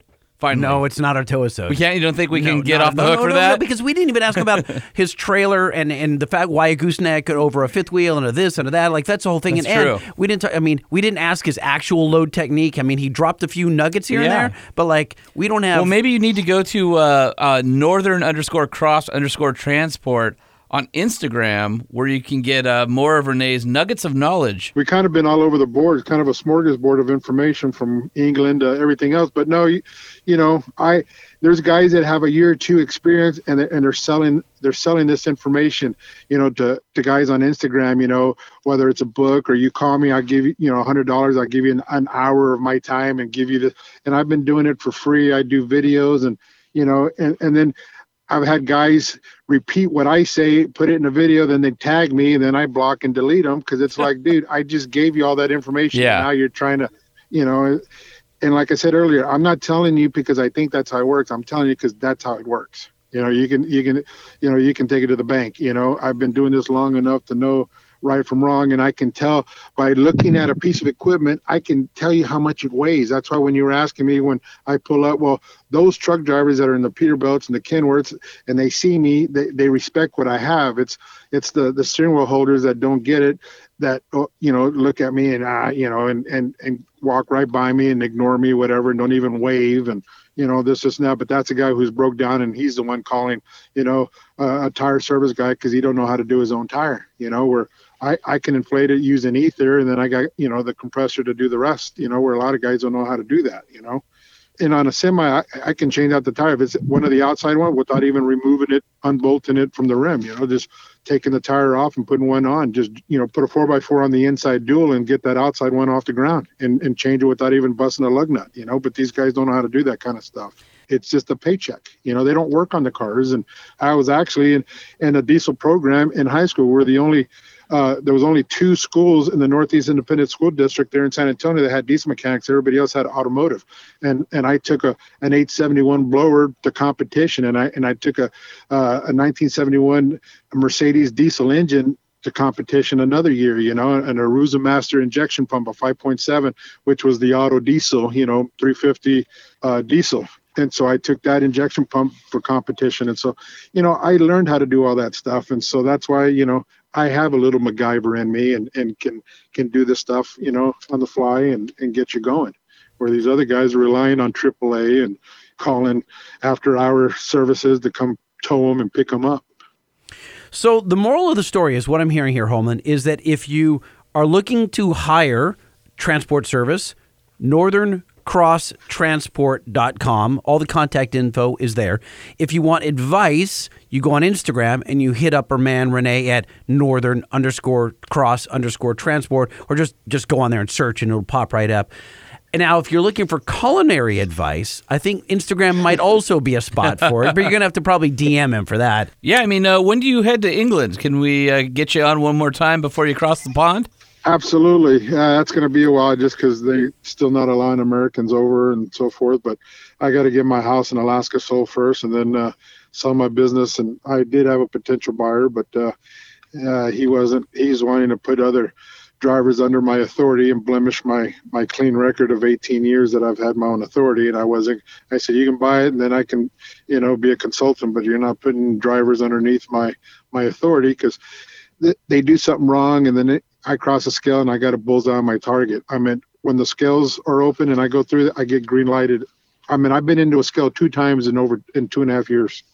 When I get there, they have cameras and they look up your MC numbers, your DOT numbers that are on the vehicle, and they see mine. They look mine up, and I got no tickets, violations, anything, no incidences, and they give me a green light and I go. So, well, more reason to hire NCT. Northern Cross Transport, or if you've got something. If you're just interested in the topic, again, at Northern_Cross Transport. And Renee, thank you so much for making the time because This is a topic that we've wanted to dive deep with somebody for some time, and our listeners keep asking for more towing information. And I think we barely scratched the surface. So we'd love to have you come back on because I still have a page of questions I'd love to ask you, and we still didn't even get into your days as an ice road trucker. So I think we can circle back and do that Part as two. well. Yeah, part 2. Okay, awesome. Absolutely, anytime. All right. I would love that. Thank you, Renee. We appreciate it. Yes, sir. Thank you, guys. All right. Appreciate it. All Thank right, you brother. very much. Talk to you soon. Be safe out there. Thanks. Yes, sir. Will do. Thanks. All right, bye. Home, a question for you. Yeah. What's news in trucks? No. You told me I couldn't use that. I just think it's funny that I'm using it. All right, go for it. What's new in trucks? We need to know. What's new in trucks? We need to know. What's new in trucks? Stop We it. need to know. Lifted, lowered, and everything in between. What's happening in the world of trucks? News! Oh, wait. No, it's That was the awesome. You don't do news, you do Why? That was awful. I mean, that was awful. Well, you know what else is awful? No. Well, remember we were invited to a certain company and used as pawns in their scheme to lure investors in, and then afterwards there was a big scandal, and the inviter was blown out of his company that he founded, and there was a whole deal with, like, maybe there was some vapor going on. And Are you referring to Nikola, the company accused of vaporware? And so what are you saying, honestly? That I don't know the story. I have been living under a rock producing videos at my day job, and I have not been on social media much lately. Yeah. Did you know that the Badger, The truck that you and I were excited about when we spoke to Trevor Milton, the CEO of said company. and the one that Diesel Dave Sparks was backing? Yeah? Well, investors, they got a letter last week, and I have it right here. Well, the kind of letter like that comes from your teacher when you're failing algebra? It says, Update, Badger Reservation. Dear Badger Reservation holder, as Nikola remains committed to enhancing shareholder value, you know that can't be good, right? For the long term, we recognize that being nimble often requires a pivot in our business model based on the industry, macro Oh, no. environment, Hold on a second. The word pivot technology, is not always good. and other factors to realize the most value-enhancing path forward. Such a pivot came into play as we acquired more facts and data about building the Badger with GM. Although the Badger captivated the hearts of consumers and the Nikola team alike, the business case proved to not be core to our heavy trucks and hydrogen business model. Therefore, we will not be working with GM on the Badger and will be refunding all pre-order deposits, as we have always stated that the Nikola Badger program required an OEM partnership. No. Nikola has initiated the refund on your pre-order deposit. No action is needed on your part. Please note each financial institution varies. It can take from 1 to 10 business days for the credit to be processed. However, it may be longer based on your financial institution. Please check with your bank to confirm the timing. Should you have any additional questions, please reach out to us at support@nikolamotor.com. From the entire Nikola team, thank you for your enthusiasm and support of the Badger program. We are grateful for your shared vision in creating a sustainable future for all. Sincerely, Mark Russell, Nikola CEO. And I noticed what's interesting, it was Nikola Motor when we were there. Apparently, they're now calling themselves Nikola Corporation. No. Which sounds so very corporate. And evil, kind of like that. I also wonder, what does that mean for the Wave and the NZT? Because those don't sound core to semi-trucks either. Good luck with that. I don't know is the answer, because I haven't heard, and I'm guessing that Nikola is going to position themselves as a long-haul truck company and all these wacky, weird, and wonderful little announcements that we've grown to love and then be horribly disappointed by. So anything consumer related is just squashed. I guess. Yeah. At least the Badger is until we hear more.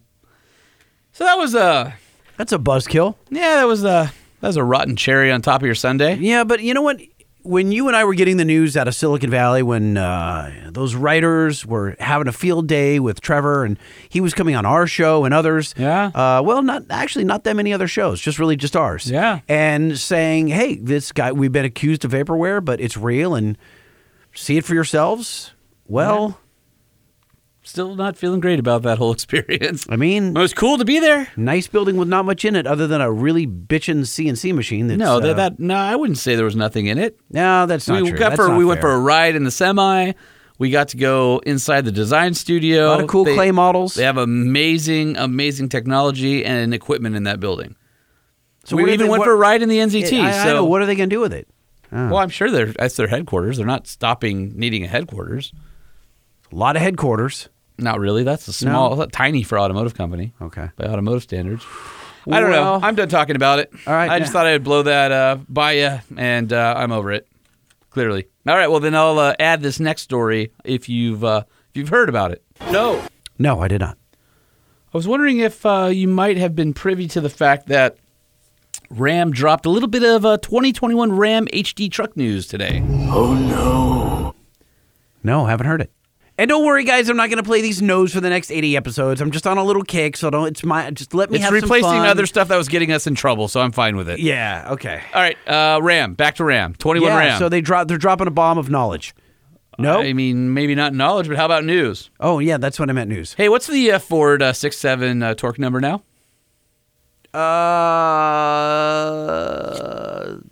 1,004.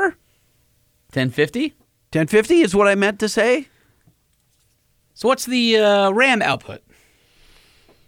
Well, they're going to up it, so 1060. How about 1,075 pound-feet of torque, putting them in the number one position once again in the diesel truck market for output. Give me that number again. 1,075 pound-feet of torque. Dang. Horsepower stays the same at 400, but because they had that extra torque, guess what else they did? Well, not only do they get in front of Ford at 1050 and way in front of GM at 910, but Ram also takes the gooseneck towing crown, the latest Super Duty pulled in front recently with 37,000 pound rating. Ram managed to increase their HD trucks by about 2,000 pounds, netting them a max rating for gooseneck towing at 37,100. Well done. Well done. So what enabled them to bump up the tow rating? Well, they've got a revised design for the gooseneck hitch, and of course the truck was all new last year with a upgraded frame and fully boxed rails and a big old rear axle. So I think they were planning on building a truck that could tow this amount of weight, and maybe at this point with GM only at 36,000. Maybe Renee needs to look at the I was going to Ram. say, you know what? I mean, he's going to double whatever they say, right? The HD truck keeps the same conventional towing capacity. It was at 23,000 pounds. Ford still manages to beat them with a 24,200 pound bumper pull tow. So GM, 20,000. It ain't stopping Renee. No, I know that's for sure. I wonder if something like this makes him, a guy like that, more interested in a Ram, or is he just like, nah, I got this? Guess we should have done news before we did the interview. I suppose so. We did it out of order. Whoops. New images of the 2022 Toyota Tundra have been spied with it towing Is with it way bad? too much tongue weight. Is it? Way too much tongue weight. Look at the spy Interesting. photo. Look at the rear axle. Let me say that. Oh yeah, it's squatted. Oh hot damn. Is it wrong that there's a guy who lives about 4 houses down from me who has a beautiful, what's that Nardo gray color looking Cement? cement? Is that what it is with the Toyota? On a Toyota? It's a brand new Tundra, and he's got black Rhino wheels on it. I think on like 33s ish, something like that. Okay. Probably. I love it. I love it. I love it Okay. so much. And I don't know that I've ever loved a Toyota truck the way I love this one. Well, The lines on this truck are, it looks big like a full size, but it doesn't look, but it's not as big as a full size. So I'm not sure where it is. it's called a midsize. It's a midsize, but I don't know. It looks you bigger just than a midsize. are you having a stream of consciousness right now? I just don't know. I guess I'm uncomfortable. What is liking happening to you? I'm uncomfortable liking a Toyota this much. Okay, Jesus, you could have just said that. I did. It just was long. Oh my gosh. That's funny. I don't recall asking for a really boring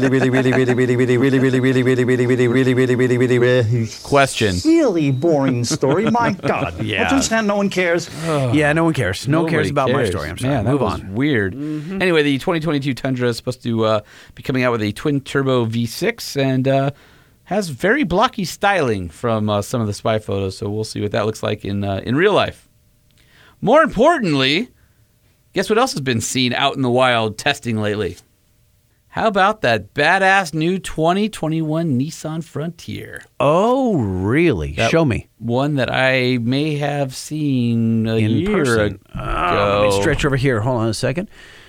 Well, it's hard to tell because it's fully wrapped, so I don't know really what it looks like. I mean, I do.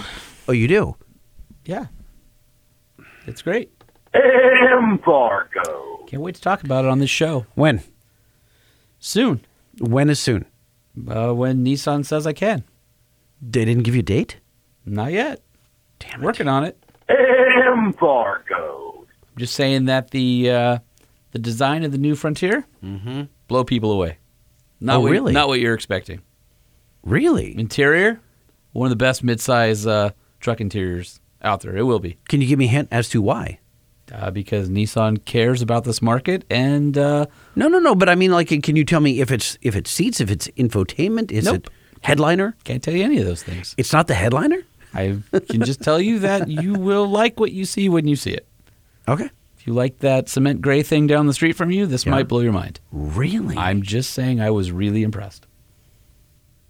And on that note, hey, time to get to some inbox. You email? Yeah. I email? Do it. We email? That's right. Everybody email. Type it up. You email? Proofread. I email? Send it. We email? Click it. Everybody email. All right, Holman is going through his... That is, I think, the biggest stack of email we've had to date. Yeah, you guys have been really good with sending us emails. Sorry we haven't read all of them on the air, but we try. Okay, so far I have just one and you have 7. I think that's a little lopsided. I know I think you need to start reading. Okay, all right. I will start reading this one. Deleting your truck will cause high death rates for COVID-19 patients. From Hoagie Hog 78. Light Rod and Holy Man. Just thought I'd send you this ridiculous article from the New York Times. The article claims, and I quote, that altered pickup trucks will emit about 5,000 excess tons of industrial soot, also known as particulate matter, which is linked to respiratory diseases and higher death rates for COVID-19 patients. Now, I'm sure a very small percent of people that buy a $70,000 diesel truck are deleting their emissions. For the New York Times to say that deleting your truck causes higher death rates for COVID-19 patients is just a new low. I have a 2016 Ram 2500 Cummins and a G56 manual transmission, and it is staying stock, trying to do my best not to kill more COVID-19 patients. Oh, and Lightning, I'm upset you didn't offer a discount code for an unnamed place you work at on Black Friday. I would love to buy one of those diff covers you guys have been working on. Thanks, Dave from Delaware. 5 stars. 5-star review! 5 stars! Mounted parameters. Anna Finnegan, yeah, buddy. Yeah, buddy. So yeah, that New York Times piece, it was a hit job for sure. Listen, we do not advocate deleting. It's, if you get caught, EPA is cracking down. Corey can tell you all about it. They're coming after a lot of shops next, quite frankly, and then they're going to come down and go after consumers. So we can't advocate it. Although it's your truck, do what you want. I agree that this story was way off the deep end, super alarmist, and not even worth the read. So thank you. Unfortunately, people are reading it. That's what sucks. Greg Madden writes, 2021 Jeep JL. He had written a email to me earlier asking about what I use in my Jeep for sound deadening, so I recommended the DEI product that I installed in mine. And he says, Holman, I went with the DEI and just installed it this morning. It was easy to install, and wow, what a difference it made. Thanks again for recommending it. So, Greg, you're welcome. No, wait, can I pause you there? Is that that's the hot tar on aluminum foil backing? No, it's not. What is it? It's acoustic foam. Oh, okay. So if you go over to fourwheeler.com and you Google four-wheeler, how to quiet your Wrangler JL, There's a story I wrote on it, and I think I had like a 2 to 3 decibel drop in interior volume. Really? Which is I did not know pretty that. Incredible. It's DEI, like old directed electronics, like owners of a Viper alarm. That DEI? No. DEI. They design engineering. They are a company that does acoustic products and heat shield products. Huh. Lightning and Holman, I stumbled across your show about a year and a half ago when searching for my next truck. I had an 03 Chevy 1500 Z71 for 13 years and needed a new truck, always been a Chevy and a Jeep guy. So I was debating between the big 3 diesel options, and your show with the big guys really helped me decide what I wanted. Banks, GM, Ram. I even considered a Ford. I'm sorry for that omission.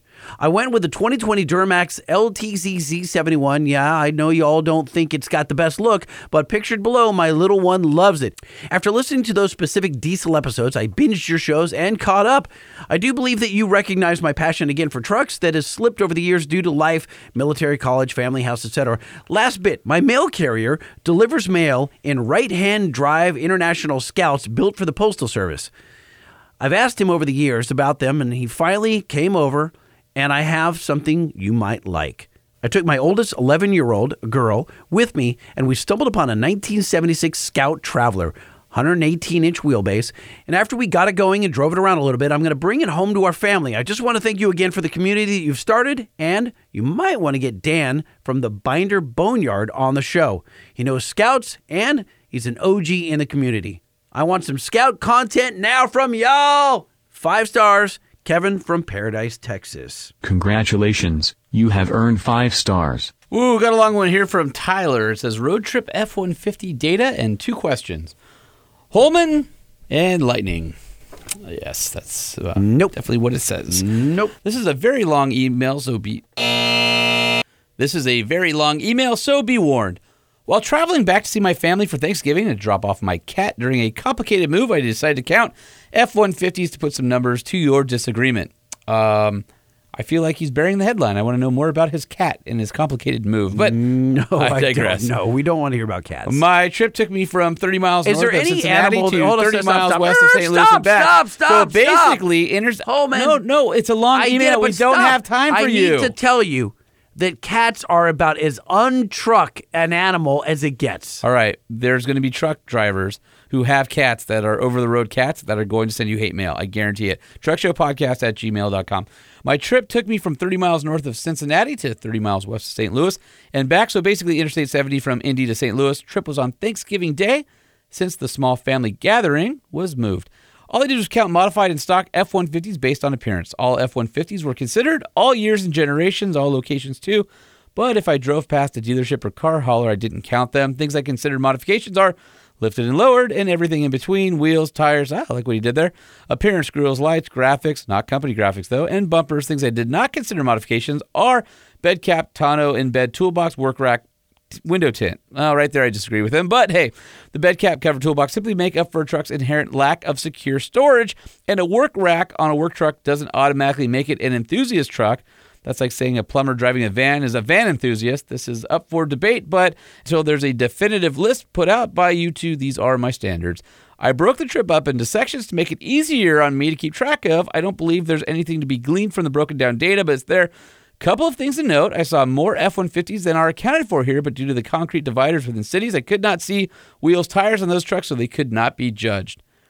So, he has... This is one hell of a deep dive in this topic. All right, so he has a table here. He says from Cincy to Indy, 105 stock, 26 modified. From Indy to Illinois, 65 stock, 16 modified. From Illinois to Missouri, 106 to 19. From Missouri to the Rents, 18 and 5. Total, 294 stock and 66 modified, bringing the percentage to 18%. It says, based on my observations only, 18% of F-150s are enthusiast modified. I did air quotes there. This is much more in line with Lightning's 25 guess than Holman's 75, but I believe both of you are right, just right at different points in time. There are many, many trim packages offered these days. That means the average truck buyer, who in the past may have had to buy new wheels and tires or bumpers to personalize their truck, can now buy a specific trim package that includes those things. Up until 10 to 15 years ago, the bevy of trim packages wasn't a thing, which is probably why Holman believes most are modified. Well, and I'm also including any modification, not just quote-unquote enthusiast modifications. Anyway, so he kind of goes into his rationale for that, and he says, there are issues with my data. I'm not an expert on F-150 trim packages, so some trucks may have been miscategorized. Most of the trucks had chrome wheels. I know generally what trim packages come with black wheels. Same goes for grills. Some had black, some had chrome, and some had paint match. A student of F-150s would be much better at this. Highway speeds compounded these issues. It's really hard to tell specifics when you're driving 70. Anyway, I don't believe the data I collect is total junk. It points out the difficulties in running such a study and provides a jumping off point. A much better way to go about doing this would be to observe F-150s at various big box stores, since you can get a good look at them and really tell if they've been modified. General observations: only 7 substantially lifted more than 11 kit trucks and only 2 lowered trucks. Very few OBS F-150s, maybe 5. Most modifications were wheels or tires. Fleet work trucks did not make up a large percentage. Very few work racks. So that was his F-150 study, and he still has 2 questions for us. What is the best type of transmission to tow with? I know a guy who will never own a rig with an automatic, but these days you can only buy heavy-duty trucks with autos. I assume some of that is market conditions, but are modern automatic transmissions better at towing than manuals? Also, do you have any welder recommendations for a 110 to 20-volt MIG-TIG welder? I'm moving to a house with a real garage soon. I'll be in the market for a welder. It might also make a good topic for an industry guest. Keep up the work. Really enjoy the show. Thanks. That was from our friend Tyler Hutchins. Wow. So first off, a genuine thank you for listening to the podcast close enough that you were so motivated to actually do your own study while on the road. That's pretty amazing. And I find it interesting that I came to the table with, I had the beef, right? I was the one that had the issue with the F-150s. And then you then made the stipulations about the modifications that, like, I said, oh, they're not that many modified. And you said they're all modified. And then I did not say they're all modified. But you're better at creating these lines of demarcation than I am. The line of demarcation is it stock or not? Very simple. But you see, I didn't feel. But stock. See, I don't feel that way. And so you're trying to make it black and white, and I was going off more of like a hunch and a feeling. Mm-hmm. And I think mine is based on his data. Uh-huh. It's more in line. Like I don't want to consider the work trucks and those mods. That's the feeling I had. The enthusiasts. Well, that's fine. I didn't say enthusiasts aren't. Well, that's what I was trying to convey for the last 20 odd episodes, where enthusiasts are not modifying F-150s, as at the rate that you think they are. Okay. That's all I was saying. That's a lot of saying. Okay. I don't tell you. It was a long way to say that. I like his study. I'm grateful. It's a great study. And it's not just because it kind of backs up what I'm saying. It's the further we go down this and talk about this, the more people are helping me understand my observations. Sometimes I'm on the highway and I'm making all these observations. For example, we're always talking about headlights. You and I are always seeing people driving down the highway without their headlights on. And I'm making all these observations, but I truly don't know the reason that I'm seeing this glut of people driving freaking late model vehicles without their headlights on. And so we have all these theories, but until someone helps us understand it, they're just a hunch, a theory. That's funny. I don't recall asking for a really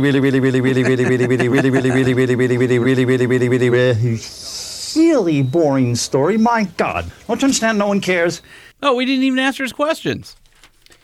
So can I give an opinion? Go ahead. 2016 Ram with a stick shift and a 6.7 liter Cummins. G56, or was that a NV 4500? Don't know. I know that they offered a stick in 2016, and that's all I know. If you want a big heavy duty, and then you didn't ask when the last time they offered a stick was. But that's really the last one you can get. Yes, but that's not what the question was. What was it then? Are modern day automatic transmissions better at towing than a manual? I would say probably yes. Yeah, I would say they are too. The reason manuals aren't offered is because of the market, but the real reason is there's so much more control the manufacturer has over the complete performance of the drivetrain with an automatic, because they can control everything from, defueling and torque output and protection of the drivetrain components, which you just can't do with a manual transmission. For example, in some of the trucks and Jeeps that have a manual, there are things that allow them to be more fun off-road because you don't have the nannies kicking in as much because they're not controlling the automatic. Well, in the diesel market, it's sort of the same thing because the automatic gives the OE a much broader level of control over the entire vehicle. This might be a dumb question. When you're shifting, you're losing some momentum. I mean, yes, there are some guys that shift really fast, but you are losing some momentum. And in an automatic, in a good automatic, even though there's some engine derate during a shift, it still has momentum. There's still torque being applied through the driveline where there's zero during a shift. So is there something to be said for that, Holman? I mean, I guess so. I think that obviously with manual transmission, you don't have as many gears as a modern automatic, so there's a lot more flexibility in the powertrain. You've got massive transmission coolers. You've got you don't have to worry about torque output the way you do with a manual and shock loads going through if somebody misses a shift or dumps the clutch or any of those things. And yes, a 2016 was a G56, so I just double-checked to make sure I wasn't going crazy. The other question was a garage welder, and I haven't looked at them in a long time, so I actually can't answer that question. So I know that Lincoln, well, the pros, it seems like I am as far from a welder as anyone on the planet, but I have quite a few friends that are professional welders, and they prefer Miller and then some ESAB guys and then Lincoln. And that's like it. And I know that Lincoln's got a new one and Miller's got quite a bevy. So I would just go and get reviews and talk to guys who do it for a living. Holman and I don't. So that's what I would do. And if you want, we could get, should we get my buddy Rick Wright on the horn? Rick has been a fabricator for years. Did my roof rack. You saw the work he did. Yeah, beautiful. He does railings in airports and all kinds of amazing stuff. Would love to have a welder on the show again. Yeah, Rick is amazing. Okay. Let's get him scheduled. All right. 2021 Ford F-150 is the subject line from Joel Swaim. Hey, Holman and Light Queen. Nope. I'm not going to. Those are not our names. Mine is my name. No, it's not because it's W-H-O-L-E. It's whole man. I am a whole man. Like whole wheat. Yeah. So I'm not sure if I may have missed it on an earlier podcast. If so, you can direct me to the episode. But has there been any chat between the two of you chuckleheads about the 2021 F-150? And if not, can you elaborate more on it? Specifically, the Power Boost model. Huh. Jason Gonderman from Truck Trend and Four Wheeler just drove them. We should just have him on because he actually drove them. And I have not been in a new 21 F-150 yet. So let's do that. I will make that line him up because apparently the F-150 is a popular truck from what I understand. I heard it's very popular to modify. No, that's not the case.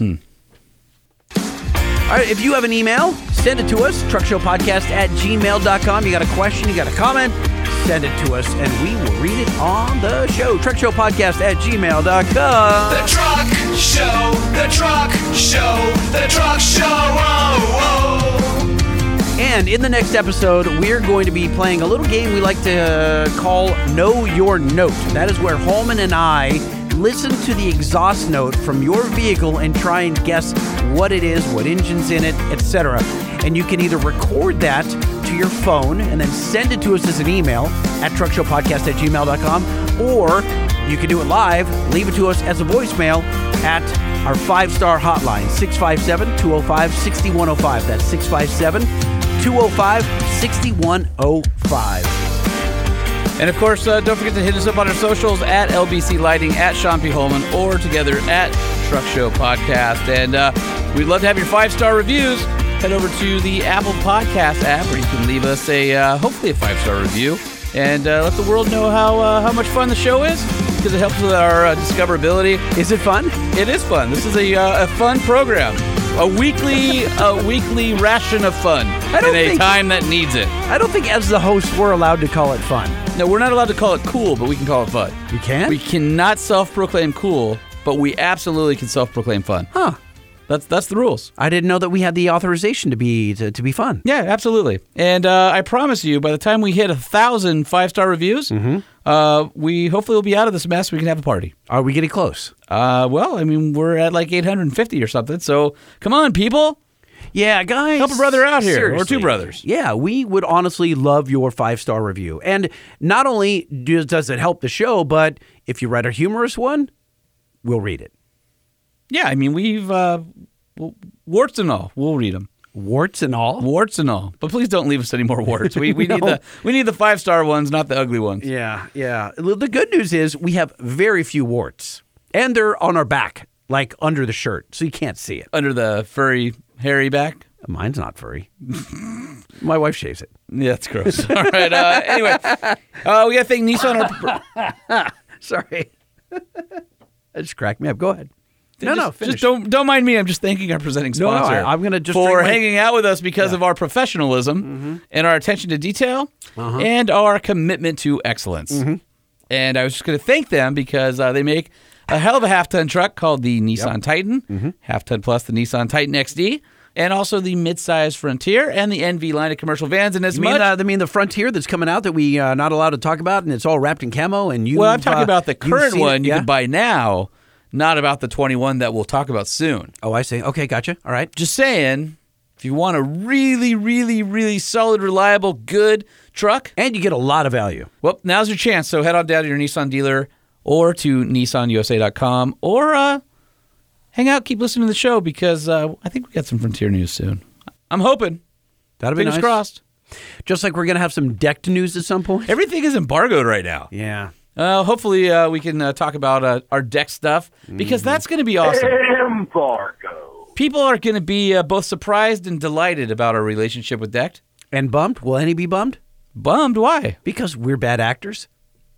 We can't talk about that yet. Oh, okay. Soon. Okay. Soon. Decked.com. Well, what we can talk about is the beautiful sliding door system for any of your trucks or vans. That's right. Decked.com. So you know what isn't embargoed? No, I don't. How about Duralast's new line of Elite brake pads? You mean like the OE equivalent or premium quality brake pads, such as the Duralast brake pads, the Duralast Gold brake pads, or the Duralast Elite brake pads? That's right. The new Elite brake pads offer a new advanced signature hex coating that provides an additional transfer layer that provides smooth stops, low dust, and boost stopping power. So if you got those nice rims on your truck, you don't have to be worrying about cleaning all the brake pad dust all the time with the Elites. That's good because, man, I have to clean my wheels way too often. Well, good. So if you're looking to find out more information on Duralast's line of brake pad products, head over to duralastparts.com. Can I just pick them up at my local AutoZone? You could do that, too.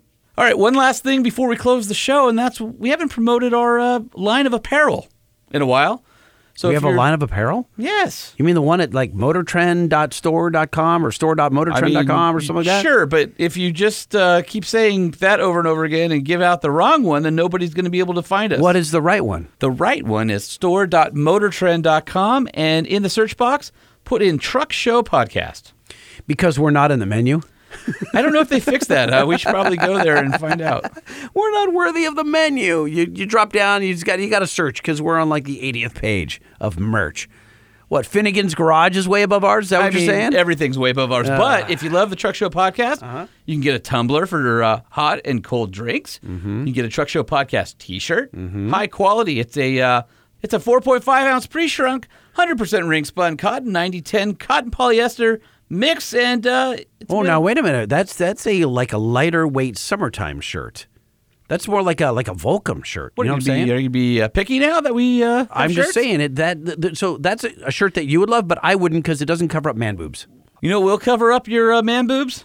Truck Show Podcast laser etched stainless steel coffee mug in your right hand, and a Truck Show Podcast ceramic mug in your left hand. I see. Gotcha. That will work. I guess what I'm mad about though is that we get like 3 coffee cups and a T-shirt. And if you head over to the Roadkill store, they've got T-shirts, a sticker, a couple of posters, another T-shirt, some stickers, a magnet, mug, a mouse pad. How do they get the mouse pad and we don't? They get more T-shirts, another T-shirt, a third T-shirt, a 5th T-shirt, some hats. We don't even have a hat. You know the answer? What? They're good, and we're not. Oh, well, can't really argue with that.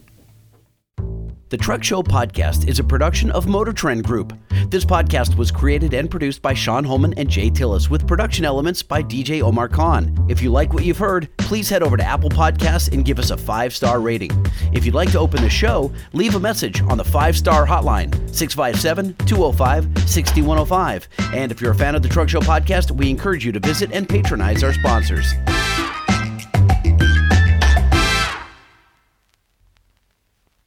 Lightning. Holman. Congratulations. This show was better than most, thanks to your entertaining and informative guest. However, your performances were marginal as usual.